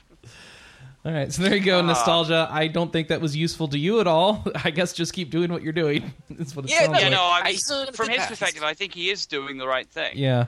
Like picking up workbooks and stuff. Yeah. He's learning a real formal Japanese. He's learning the foundations and the rules, and that means if he's learning he knows how to. If he goes into a Japanese business, he deals with businessmen like just normal average Japanese people. He'll be much better off than if he learned all of his stuff from Mobile Suit Gundam or whatever One Piece anime is out there or manga, and then you go try to talk to normal Japanese people with all these weird inflections and all these weird words that are like hybrids and all this other. You know what I mean? Mm-hmm. I don't know. But I say use those. But at the same time, I feel like it's so much easier to learn Japanese than say like Chinese with Mandarin, because as I feel like we're just if you can turn on a TV, you can turn on a thing. There's something in Japanese you can watch, or there's some music you can listen to. I think Chinese pop culture is maybe a little bit harder. Korean's pretty big now. Korean pop culture is huge in the United States and Southern California, so I think that's pretty easy to get into. To just immerse yourself. Yeah. Oh, don't watch Psy and think you're gonna learn Korean. That's what I mean. Don't do that. No, that's bad. Okay. I'm gonna learn Korean because of Psy. That's what I'm doing. And and every time you speak Korean, you're gonna be doing this little horsey dance. You're just gonna think that's normal. That's how you learn. That's how you speak Korean. Is you do a little horsey dance. Anna was doing the Psy dance in Just Dance 4 last night. She's terrible at it. Oh, she's Yeah. not very I'm good. really Stream that. bad Can you at it. stream output from the camera onto the live stream? I could. Yeah, Anna I'm not going to did do in that live to her. stream. I want to watch that. But yeah. Let's see. Matthew writes in and says, hey, wanted to get in touch with you and praise you guys for your 2013 Extra Life efforts. Even though you've been taking part for years, it was the first time I actually had the weekend off work and was able to watch the live feed. Yay. And it was great to be able to see RP Gamer staff members, old and new, taking part throughout. A particular highlight was listening to Manny and Lucifer bickering whilst playing hardcore on Diablo 3. Especially Lucifer's a Jerks left terrible me person. behind and I died. especially when they worked with increasing aggression through the synonym list for friend and as to why they could never be friends, buddies, pals, mates, bros, dudes, fellas, chaps. Anyway, I hope Manny enjoyed... I don't even remember this conversation. I do. I hope Manny enjoyed the crappy cast-off armor that Lucifer deemed worthy of throwing on the floor as he raced ahead of everyone else. I briefly had to go out around that time, but I hope Lucy's character was murdered horribly and dreadful git. The dreadful I'm git. not your buddy, pal. I'm not your pal, guy. Bad news for you, Matthew. Anna ended up dying and just took the whole thing down. It went downhill from there. Let's see. Jerks. Also wanted to he also puts in a plug as Noodle being back on the show as our official RPGcast mascot. Yes, please. Well, the problem is other people have nominated my cats to be our official mascot, so... The problem with Noodle is she can't make it to the show. A lot of times she's working on Saturday. Well, he says her excuse that she enjoys sleeping too much to get up for the cast recording is rubbish. John and Alex have done numerous 3 a.m. British recordings, so Noodles has no excuse. RPGcast needs its mascot. We need her Squeaky Kirby quota to be filled. Get her an alarm clock for Christmas, Chris. There we go. Thank There you go, and then we'll have a catchphrase. Drink every time we say Robo Noodle. Yeah, I know, right? If you're gonna buy her an alarm clock, Chris, buy her a Buy her microphone that headset, works on a yeah. Mac. Jason Ario writes in and says, I had 2 suggestions for family-friendly podcasts. One is Wired's Game Life, and the other is Quarter to 3 Games. Did I do this last week? I don't remember. But I think there it was they the are. week before. Maybe. Anyway, Wired's Game Life and Quarter to 3 Games. 2 more family-friendly podcasts. Yeah. Let's get into the news, people. Let's see. Child of Light has a big walkthrough video. That's the Ubisoft JRPG that's going for old school JRPG tropes and stuff in it. Anyone watch this thing? Anyone care? I should have watched it, but I didn't find out about it till too late. All right. Nobody cares. But you float around and talk, and it's like you're in a storybook, and it's an RPG. So go check that video out. I'll move on since nobody on the podcast gives a crap. Stop playing it. Say what, Anna? Stop playing it. Oh, no. Bravely Default gets direct announcements, meaning it was on the Nintendo Direct. So here's what we know. December What do we know, 6th Chris? is the release date in Europe. We already knew that. Yay. And they've got a collector's edition.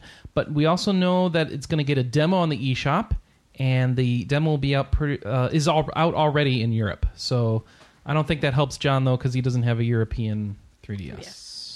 I still don't actually have a 3DS. Oh, period. has it been shipped Has at all it yet? still not come? Nope. Uh-oh. Aw. Still waiting. Did you, email them and yell at them? I can't really yell at them that much because I did technically request. I did order a sort of quite hard to find limited edition 3DS. Oh. They're just going to cancel it on you one day. Yeah, they Suck. probably are. Ouch. Let's see. Oh, in America, Bravely Default, what's February it 7th. called? Bravely Default, Where the Fairy Flies. Oh, is that what we're going with now? I don't know. Well, it's better than Flying Fairy, I guess. It is going to be out February 7th, as you said, and it'll also have a collector's edition here. Similar, but not identical to the European one. It'll have an art book, a soundtrack CD, and a deck of AR cards to play with that 3DS camera stuff. But it will not have the character figurine. Oh. I just found a rare in World of Warcraft called John Dar. Jandar. It's John Dar. It's JONN-DAR. It's Jandar. That's great. Nice Diablo 3 thing. All right. He had Mudbug's mitts. Did he? Good for him. We also learned a couple more things out of that Nintendo Direct. They showed a big story trailer for A Link Between Worlds that looked pretty good. Link getting turned into a painting, so now we understand how he gets all his 2D powers. And what else? That's coming out November 22nd, in case you've forgotten. So one more week for A Link Between Worlds.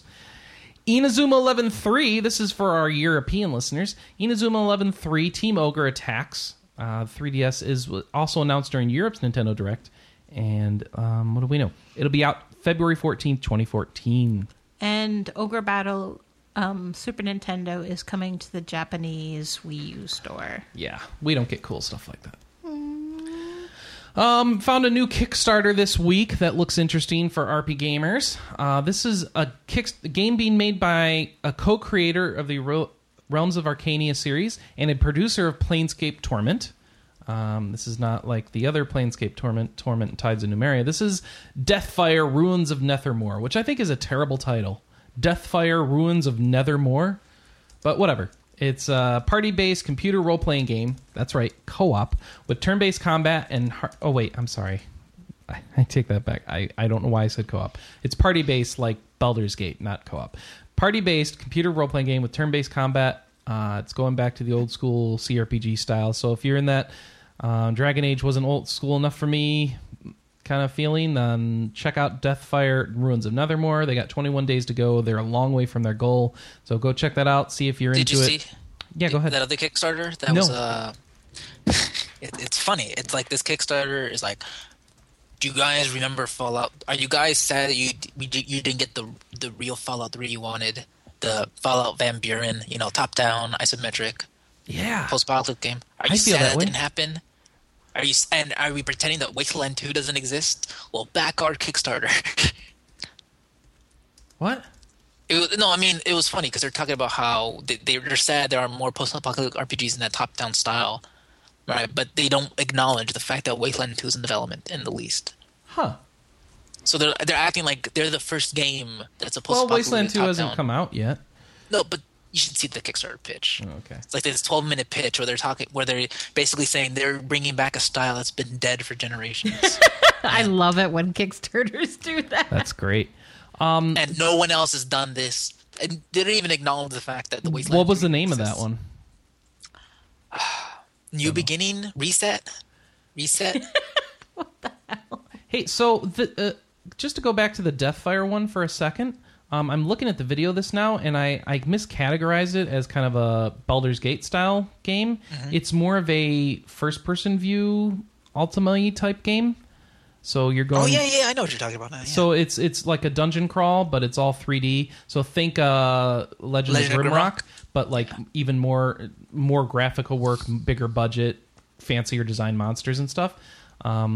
Yeah, so if you're into that sort of first-person dungeon crawl, but you have a it looks like a fully movable camera and stuff, you might be into this. So check it out. Decide if you want to back it. For $10,000, you get every future game they make. Oh boy! And top billing in the credits.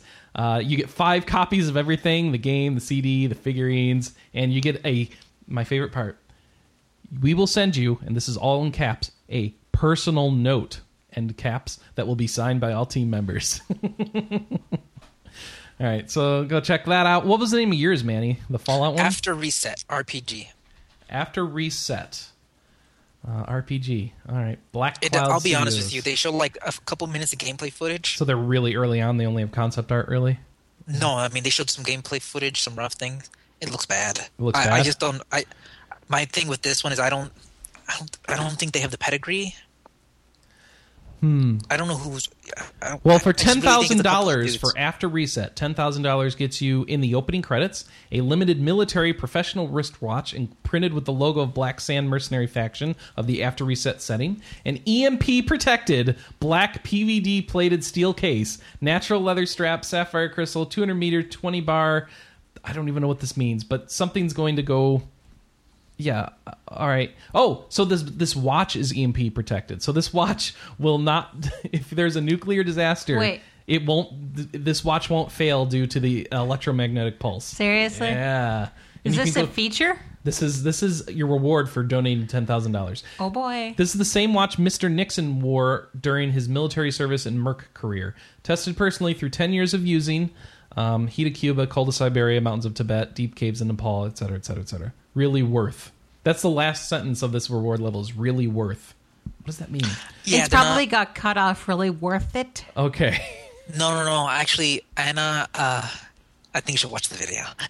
Oh, okay. I think is English not necessarily their first language, is what you're trying to say? Very clearly not. Very clear. So is it Eastern European or something like that?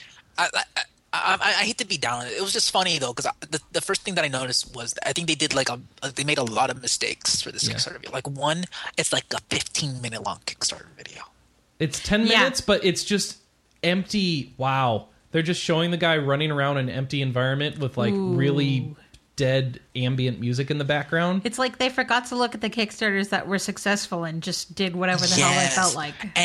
And if you're you can't. And the worst part is, I think they're gonna get a lot of ill will for basically not even for ignoring. No, they're not gonna get ill will. They're gonna get no donations. They're at 26,000 out of a $900,000 goal, and they don't have the sort of video or pedigree that leads to a 900,000 goal. Yeah, I don't know who these people are. I don't know if they've made before. They didn't start out from the guys who've done this, and this. We've done this before. We've done this before. If you believe this or not, the founder of Black Cloud Studios is Richard Nixon. Not the former president. This is Richard Nixon, born in the USSR, served in the army, used to be a merc. So this guy was actually in the army. Wait, this guy used to be... Yeah, the Nixon they were talking about was not President Nixon. This is this guy... For a second, I thought that was like, that's maybe cool because, they're getting to watch the Richard Nixon war. But this is better. This is an actual guy who served and had a watch that did cool stuff. I don't know. Wait, and then if it's just a standard military issue watch, I don't know if it's spend $10,000 on that. I don't know, dude. I don't know. I know I'm hard on this one, but I just saying their video. I feel like they made a lot of mistakes. All right, after reset, go check that out. What you think? But, all right. No, actually, you know what? You're an adult. You can watch the video and make your own decision. Absolutely. I think that's the best advice that we can give about Kickstarters. Another game you can make your own decision about: Project Carnival. Oh. Huh? Yeah. Sorry. I just saw this one. Have you guys seen this Kickstarter, Night in the Woods? No. It's actually one of the most interesting games I've seen on Kickstarter. Like, legitimately. That's how you do tell us about it? I don't even know how to describe it. It's just weird, and I really don't know how to describe it. Night in the Woods. At the end of everything, really hold on to anything. A new game from Alec Holoka Aquaria. Oh, the Aquaria guy. And animator Scott Benson. They fully funded in 26 hours. They are multiple times over on their goal. It's just really impressive. It seems like they're taking this gameplay from it like this. Oh, they've got that old style like 60s animation thing going on, which is cool.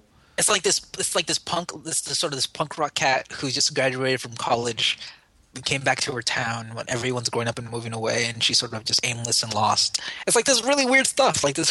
So they're telling a coming of age story in a really artistic style. So instead of the artistic puzzle platformer, it's the artistic coming of age video game. Okay. I think it's a little bit more than that, though. But it's really interesting, and you should see like this. Apparently, it's got quite a bit of indie cred right now. Like all like the big people are like, "Oh, dude, you got to." I don't normally tweet about Kickstarters, but you gotta check this out. That's like cool. Yeah. I'll play it when it actually comes out and it reviews well. But yeah, will you play it on the Humble Store? Yes, the Humble Store is out. I can download it from the Humble Store because most of the indie games are on there anyway. Just because now it's officially a store, it doesn't really make a difference. Well, for a while they've had the widgets, so now they just finally consolidated all that into the official Humble Store page, where they have like daily sales, everything is there. It's an interesting mix because not everything is Windows, Mac, Linux, and not everything's DRM free. So you really gotta like look at the little icons to make sure you're buying the right thing. But a lot of the stuff is DRM free, and a lot of it is fully cross-platform. Let me tell you what I'm more interested in as far as online stores this week, Manny. GOG.com. Why? Because you go to GOG.com and there is a limited inventory digital crazy sale going on all the time now. And they'll have it's like watching Home Shopping Network. You have like 1,000 units, it'll tick down to 0, and then boom, it's a new game on there. Can we perhaps compare it to Woot instead of the HSN? Okay, let's compare it to Woot. If that makes you feel better. I don't know, man. It makes me feel less dirty. You just go there and you just keep hitting refresh and you're like, oh, there's a new item up. Oh, I want that. And you know why they're doing that though, right? No. It's because the Humble Bundle's been eating their lunch. Mm-hmm. Well, I think it's effective because if you want to find the game you want, you just have to sit there and stare at their homepage. So that's a good job on them. What I like about the Humble Store is that not only is it DRM free, but I also get a Steam key. GOG won't give me a Steam key too. Oh, I'm sorry. And 10% of my purchase goes to charity. That's true. That's cool. I usually make it so all my purchase goes to charity on the Humble stuff. But... No, but like the store, like even if like when there's not a guys. sale, the direct purchase goes to charity too now. All right. Well, then you can wait and buy from the Humble store FTL because it's getting a free expansion and an iPad version. iPad version. FTL finally coming to the That's iPad. awesome. And apparently Chris Avallone just loves... This is why South Park is not out yet. Because this is another game that Chris Avallone is also working on. Jeez. Between Project Eternity and Wasteland 2, he's not working on South Park. Right? I'm sure, that was the joke though, because Obsidian still it's got hasn't new finished music and stuff. Like, dude, the new video story, looked good. a whole new sector, new I hope aliens. I hope they've got a noob mode. That's all I want. Where's my It noob is mode? easy mode. There is easy mode? Yay. I didn't hear that. Okay. No, there's always been an easy mode. No, it sucks though. It's not good. I can't beat the game. No, what are you with it. talking about? It's so It's easy. not. It's not easy enough. But dude, it's a roguelike. You're supposed to die. I know, but I want to see the end once. Yeah, I keep That's dying not on the how that last works. level. I want to see the end. It has an That's end. not how that works. No, roguelikes, true roguelikes don't have an end. Do No, they? dude, I don't know. dude, bro. Look at me, bro. Look at I'm me. looking at you. I'm looking at you. Okay. Cha, what's up? Even finishing this in easy mode is supposed to feel like an accomplishment. Whatever. And you just keep playing until you unlock more ships, and maybe But you'll have I'm better a luck. role-playing and, gamer. like, an engine I play ship. RPGs. I want to feel like I play over and over. I get stronger, and I don't feel that way with FTL. I do, because eventually I unlocked like a bunch of ships that just help me get even that much further, and then you learn more techniques, and eventually you have a good run. You take all the knowledge you have, you take that new ship with that new layout that you earned, and All then right. you just kick the ass out of that thing. So that's what it is. I need to get some more ships. Yeah, how many ships did you play with? Just the cast? I've only got like 3. Well, you know what? What? You'll probably have a much better experience with On the FTL iPad. Advanced Edition. Okay, we'll see. Hyperdimension Neptunia Victory is coming to PSN, North America, and Europe. It's the 3rd installment. I think it was already out on disc, right? Yeah. Yeah, we have it. So anyway, it's Yeah. coming out. And there's an iOS spin-off called Hyperdimension Neptunia featuring voice packs. I don't know, whatever. And let's see. Didn't they announce there's also a Hyperdimension Neptunia game coming that's like managing PP. Idolmaster? Yeah, it's an Idolmaster. Oh, yeah. The PP. Hey, why are we Pianissimo. covering Dead Rising? Speaking of PP, I don't know. Are we? Did I miss? that's an action RPG, isn't it? Is it? Yeah, I you think- kill things, you get PP, and then use those PP points when you get enough to level up a point. Okay. You have an experience. There's in this mode, in the new one on the Xbox One, it's a full-on experience thing where you drop a skill point into different things. Okay, well, you do that in God of War as well. Do we count God of No, War? you don't drop experience points. I think in it's a God of- situation You level up where your skills. What are No, you but talking you don't about? drop experience points into. Yeah, into you drop red orbs into them. I think No, it's a no, you drop situation. red orbs into weapons. Yes, I Anna. think it's a situation where it's going to have to be championed by someone on staff because it's considered a borderline item. Oh, well, that's not going to happen then. Manny's, I'm not doing it. Because Manny's distracted watching the 30 straight minutes of Dragon Age 3 gameplay video, No, right? no. You are wrong, Chris. And that is a terrible transition because since we're talking about iPads, I wanted to go with my story. Oh, okay. Go ahead. So, bro, you like your iPad, right? I want a new one. I like it better than he does. So, but you also like Wind Waker, right? Yeah. Yeah. What if you can play Wind Waker on your iPad, but not really? Tell me more. Okay, so there's a new iOS game called Oceanhorn. Have you heard of this? No. It's a Zelda clone. Well, more directly, it's a Wind Waker clone on the iPad. Been getting great reviews. It has music from Nobuo Uematsu and Kenji Ito. It's like a 10 to 12 hour campaign, and it's basically, it really is just Wind Waker. These guys were heavily inspired by Wind Waker, and since Nintendo wasn't going to make another one, they said, "F it, let's make one on iOS." Hold on. I think I've heard of this. Let me Yeah, see. Oceanhorn. It's been in development for like years and years and years. Oceanhorn, the adventure game? Yeah, Oceanhorn. Yeah. It's an adventure game, though. No, it's not an adventure game. It says Oceanhorn, the adventure game, on their official site. I guess. It's like they call it an well because it's an action. Well, Zelda's an action adventure, so that makes sense. Yeah. Okay. So this looks cool. Is it out? Yeah, it's out now. It just launched. I'm gonna download this. Yeah, it's also. How much is it? How much is it? It's $8.99. $8.99. Anna, you cool on this? Yeah. Have you seen it? No. You should open it, see it. Okay. To be fair, though, these guys have been working on this game for a long time, and they even paid Nobuo Uematsu and Kenji Itsu to write music. You don't do that for 99 cents. Do I need an Air to play this? Will this play on my 3 okay? Your iPad 3? Yeah. Oh, they just did an update that if you have an iPad Air, it'll run full 60 frames a second. Ooh. We gotta get an Air, Anna. We gotta get an iPad Air now runs the game at 60 frames per second. You don't want just an Air. You want a Mini. Well, either way, it'll run it at 60. Okay. Same thing. Same hardware. Yeah, apparently the controls are really good, too. I mean, if you're going to do touch controls, this is how you do it. 2 giant buttons and, like, lots of contextual stuff. This looks good, Anna. Wow. And if anything, it's just for the music. We're going to play that later. Anyone who's interested. Okay. Oh, Noodle, would I run on my iPad 1? No, they're letting away. Nothing runs on an iPad 1. Buy a new iPad. Noodle blew it because there was a Walmart recently, or was it Target? Yeah. Recently had a deal where they would take any iPad and they would give you $200 on it. What? Yeah. Yep. So people were going in there and trading in their iPad 1s, and for like $300, like if you can get an iPad Mini, which is so much better than an iPad 1. An iPad Mini is the equivalent of an iPad 2, Manny. Yeah, and an iPad 2 is better than an iPad 1. That's it is, but is it $300 better? I don't think so. It's $100 better. I'd rather wait and put that money towards the iPad Mini, the new iPad Mini. But okay, then you can just pay $200. Exactly, $200, and you get an iPad that's way better than your iPad 1. Exactly, yo, bro. So why look up for Noodle? Why didn't anybody tell me about this? It's on the internet. If you stop going to your David Hasselhoff fan sites, you could notice this I think stuff. that feels over. But yeah, everyone was going to the David Hasselhoff fan site. She is the David Hasselhoff fan site. I'm sorry. You're right.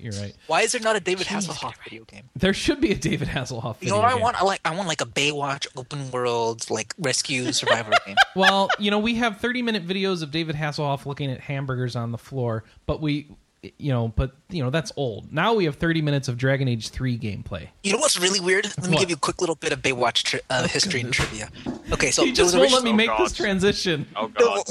So Baywatch was really popular at one time. So popular that they decided we need Baywatch on twice in one day. So they came up with a show called Baywatch Nights, and it was basically what's his name? Why are you David swimming Hasselhoff. at night? No, this is sort of like Baywatch Nights. Those like the stuff that happens around the beach. Who's watching in the bait? Okay. Oh no! Hold on. When David Hasselhoff is off duty, he's going to bars, he's canoodling with ladies, he's having a great time with people. But then the format didn't work. So they said, okay, our ratings are low. What do we do to revitalize? Well, Noodle liked it apparently. So apparently, David Hasselhoff was a private investigator. I didn't get to the good part yet. This is the part that's going to blow your mind. Okay, so they decided to revitalize the show. They were going to turn it into something completely different. So they said, what's good? What's hot on TV right now? The X-Files is popular. I'm not joking.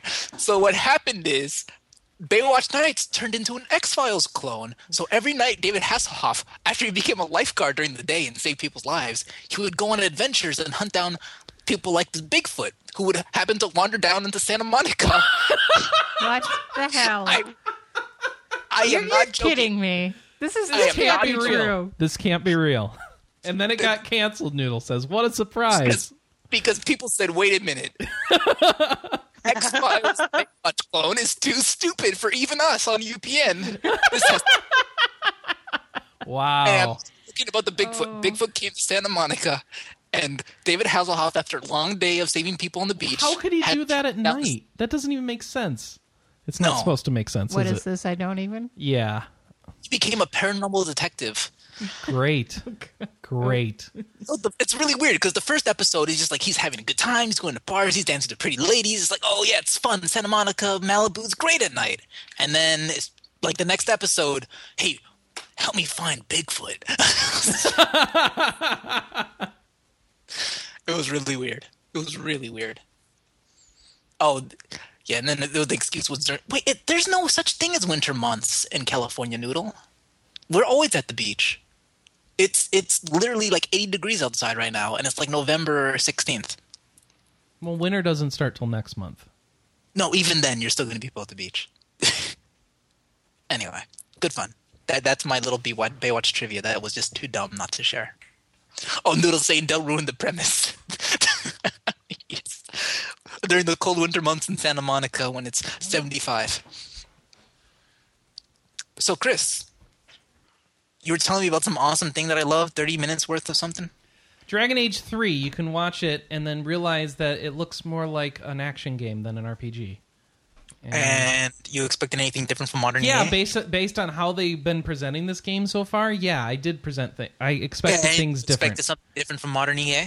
Yeah. Okay, well, they have a conversation wheel system, so that's good at least. But you know, EA PR is going to tell you exactly what you want to hear, whether it's true or not. Well, they had panels with like developers saying these things. Look at Battlefield 4. The campaign's better than ever. You know what it looks like, Manny? It looks like Skyrim. They're going for Skyrim with Dragon Age. How many times have I said, are you surprised by what modern EA is doing? They've even got little moose running up the side of mountains. Yeah, that makes sense. So Bro, yeah. It's EA. What was popular? Let's do that.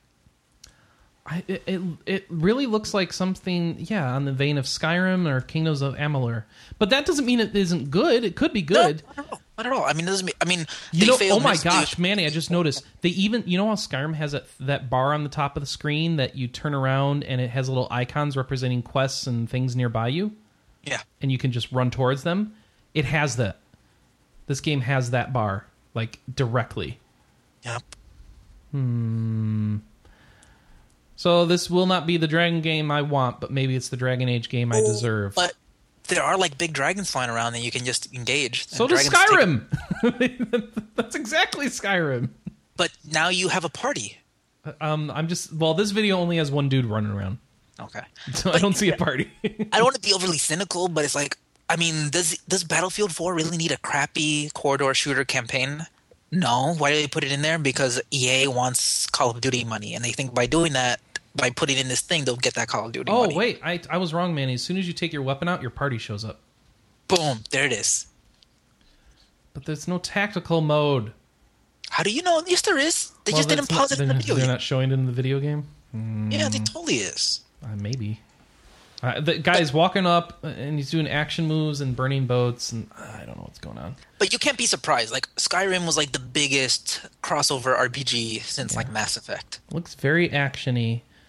Are you surprised if it's sufficiently Skyrim-y, I'll be interested in it. So I mean, come on, of course they took some of that. That's kind of what EA does.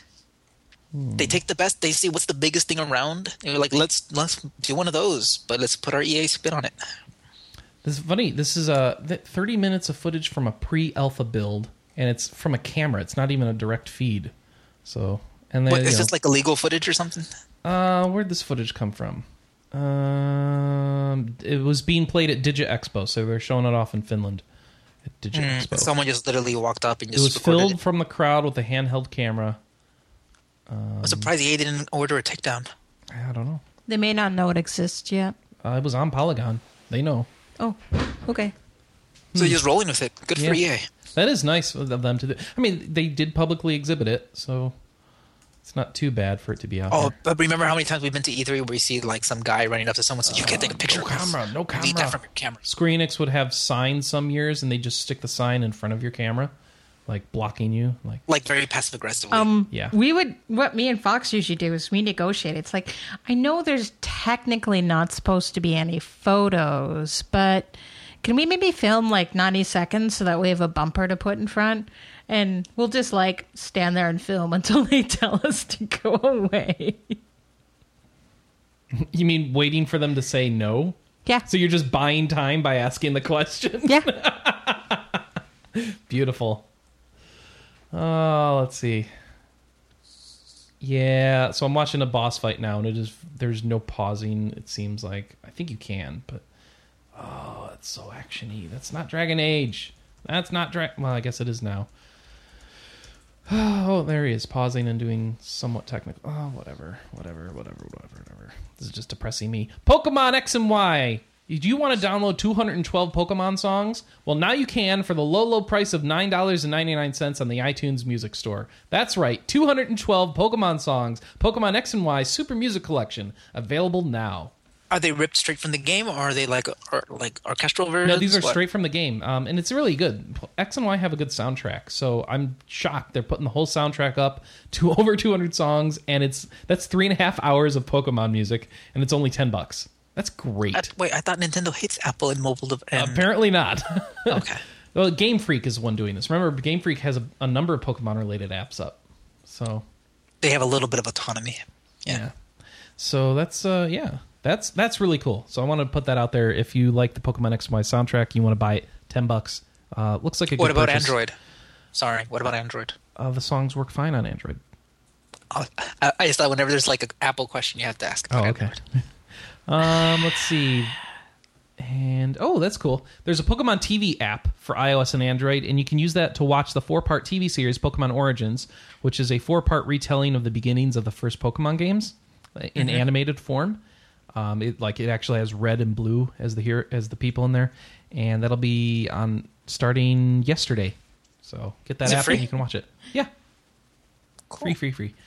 Dungeons and Dragons Online is getting reincarnation updates. I'm going to read this paragraph. You guys tell me if you understand a single word of it. All right, John, I'm hoping you can help translate. Or Anna, you speak MMO. Maybe you can help. Okay. The MMORPG's reincarnation options include Heroic True Reincarnation, which now allows players to choose between any classes or iconics available. Iconic True Reincarnation, which is available for those who've hit the level cap playing an iconic life. And Epic Reincarnation, which allows players to retain their epic Destiny progress. According to the developer, Lesser Reincarnation remains primarily unchanged, while it absorbed the functionality of Greater Reincarnation. I have no idea what that said. Can we talk about Baywatch Nights more? Yeah, I know, right? I don't know what reincarnation is in Dungeon in Dragon Online. I don't know. I'm supposed to be excited. I don't know what any of what I just said means. But there's an update, so update 20 changes that. So if you play the game and have any idea what the hell I just said, I hope you're excited.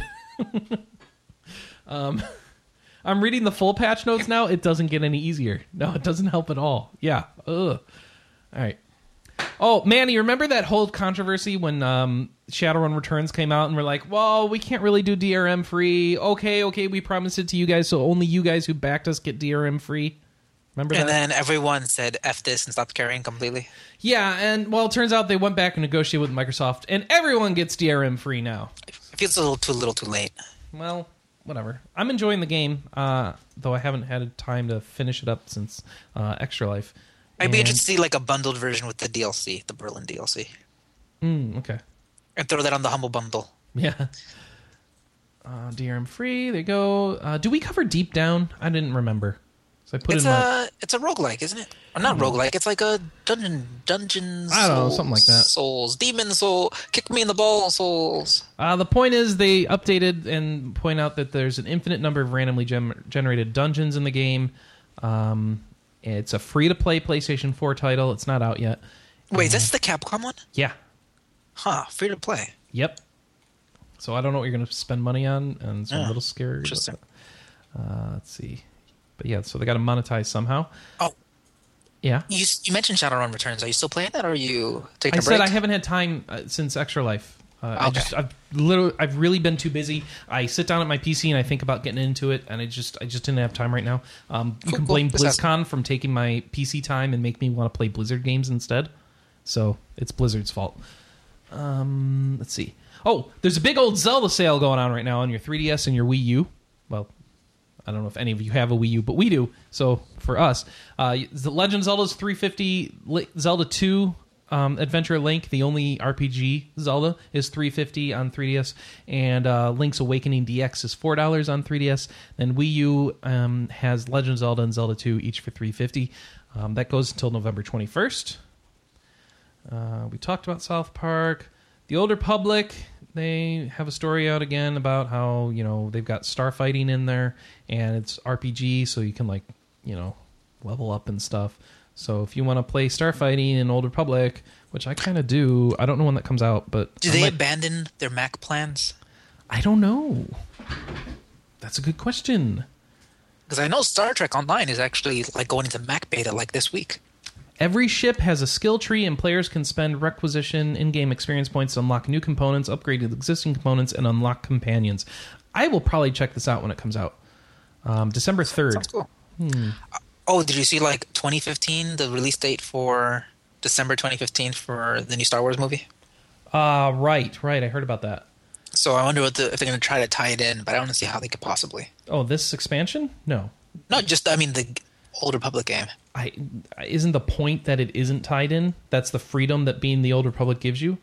It's the freedom and the curse, marketing right? opportunity. I think the whole point of Old Republic is to not be tied into the current Star Wars stuff, so I don't see that happening. Marketing opportunity. Whatever, man. I think EA's fault. Whatever. Why did I put this USB headset story in here? I have no idea. I think because that was for me, because I wanted to figure out how to use a headset on my PS4. I don't know what kind of USB headset I need. I need to figure that out. All right. You can use game audio. No. I'm just wondering that's Old Republic thing. I mean, the game's still free to play, isn't it? That hasn't changed. Yeah. Mm-hmm. Yeah. I just might just have a look at it when it comes out. I doubt I'll actually spend that much time with it, but yeah. You don't have to pay for anything, like the ships or anything, right? I don't think so. Yeah, I mean, you get your own personal ship as part of the storyline quest. Well, yeah, okay. So to get the expansion, you need to be preferred or something, or silver or something like that. I think so. You need to have bought something at some point. Well, I'm preferred because I remember playing the game as a subscriber. Yeah, then you're good. I don't know how the other people get it. Either you can buy it or maybe cartel coins or something like that. I'm sure it says in the story, but I really don't care, so I'm not going back to it. I'm going to get it, and I know the rest of you don't care about the Old Republic, so... Oh, okay, here we go. Most commercially available USB headsets will be compatible, so I'm going to try my USB headset and see if it works on my PS3. You can also just plug in any old headphones, like with the 3-ring headphone jack, and you can play audio through there. Really? Yeah. Cool. Yeah. I did hear about that. Yeah, Anna, right here on the controller in the bottom is a little headphone port. Ooh. And it streams the game's audio right into it, so you can play it without being on the TV. Yeah, that's cool. Even if something as crappy as like some Apple headphones, whatever. Yeah. We could use my Sound Blaster headphones. Yes, we could. Product placement. Yeah. So where do you plug the USB headset in? To the front of the machine? Really? It doesn't plug into... Oh, I thought maybe it would plug into the controller. If your USB headset has like micro USB connector, maybe. All right, I got to figure that out. Okay. And Insomnia. So this was what I was thinking of earlier. This was the co-op role-playing game, Insomnia. And it's been canceled. So if you were following that on Kickstarter, I'm sorry, it's been canceled. Was it actually it's a tactical cooperative. I'm sorry? Was it backed on Kickstarter? They had $5,000 out of their $70,000 goal. I'm going to say canceled it. No. Didn't do well. They're going to relaunch it later in January because in 10 days they only got $5,000, so they said, yeah. I think this is just a really, really bad time of year to try to do a Kickstarter. Yeah, it seems to be. Well, I mean, unless you created Myst, in which case they did fine. Right, but I mean, come on. New consoles, holiday shopping, Christmas presents. Yeah, exactly. It's a bad time of year to try to ask people for their disposable income because they don't have disposable income. Well, they already disposed of it, is what you mean. Right? Yes. Yeah, if they dispose of it into other thing and other Kickstarters and yeah. All right, guys, that's all I got for news. Did I miss anything, Manny? This is where you play. I want you to play Ocean Horn and tell me what you think. Ocean Horn, got it. I'm gonna download it right after this show. All right. Well, I think that's it for us for this week. Thanks, everybody, for bearing with us. If you'd like to send feedback to the show, a couple ways for you to do it. board.rpgamer.com is where you go for our message boards. You can go into the latest updates forum and find the show thread. Post your comment there. We'll read it here on the show if it's relevant. Send us an email, podcast@rpgamer.com. We can also read your messages through there. You can send us an MP3 file attachment. Do a full-on game review like the legendary Zoltan did, or send us your own musical compositions inspired by RPGs that you like to play. In addition, you can send us a voicemail, 608-729-4098. 30 seconds or less what we prefer, 608-729-4098. That number again, 608-729-4098. Operators are standing by. Call now. My cat is on the router. My other cat's about to stand on my soundboard. Chris, I think can't we're all leave good. until you give him a question of the week. Question of the week. What's our question? Do I have to come up with it? Yes. What bad TV show would you like to see an RPG made from? What should Dave Hasselhoff have done other than investigating Bigfoot? Everything? Everything. He was a paranormal PI. I don't know. Tell us about your launch It's experience with the great. new consoles. Have you been enjoying anything or not? Oh yeah, that's a legitimate question. Yeah. Did you get a new? Did you Get a new PS4? console. What are you playing? Yeah, PS4 next Friday. You'll have an Xbox One potentially. What do you like? What do you not like? Yeah, how's that going for you? And compare and contrast the Spike TV launch events for each console. All right, that's it for this week. We'll catch you next week live at 9 a.m. Pacific, noon Eastern at rpgamer.com/live. And you can also catch us streaming live on Twitch this week with our PS4, so check that out too. And comment in the chat room, because we need more people who are not there to just troll us. All right, we'll talk to you later, everybody. Catch you next week. That's it for RP Gamers RPGcast. Bye-bye. Bye-bye. Bye-bye now. Bye-bye.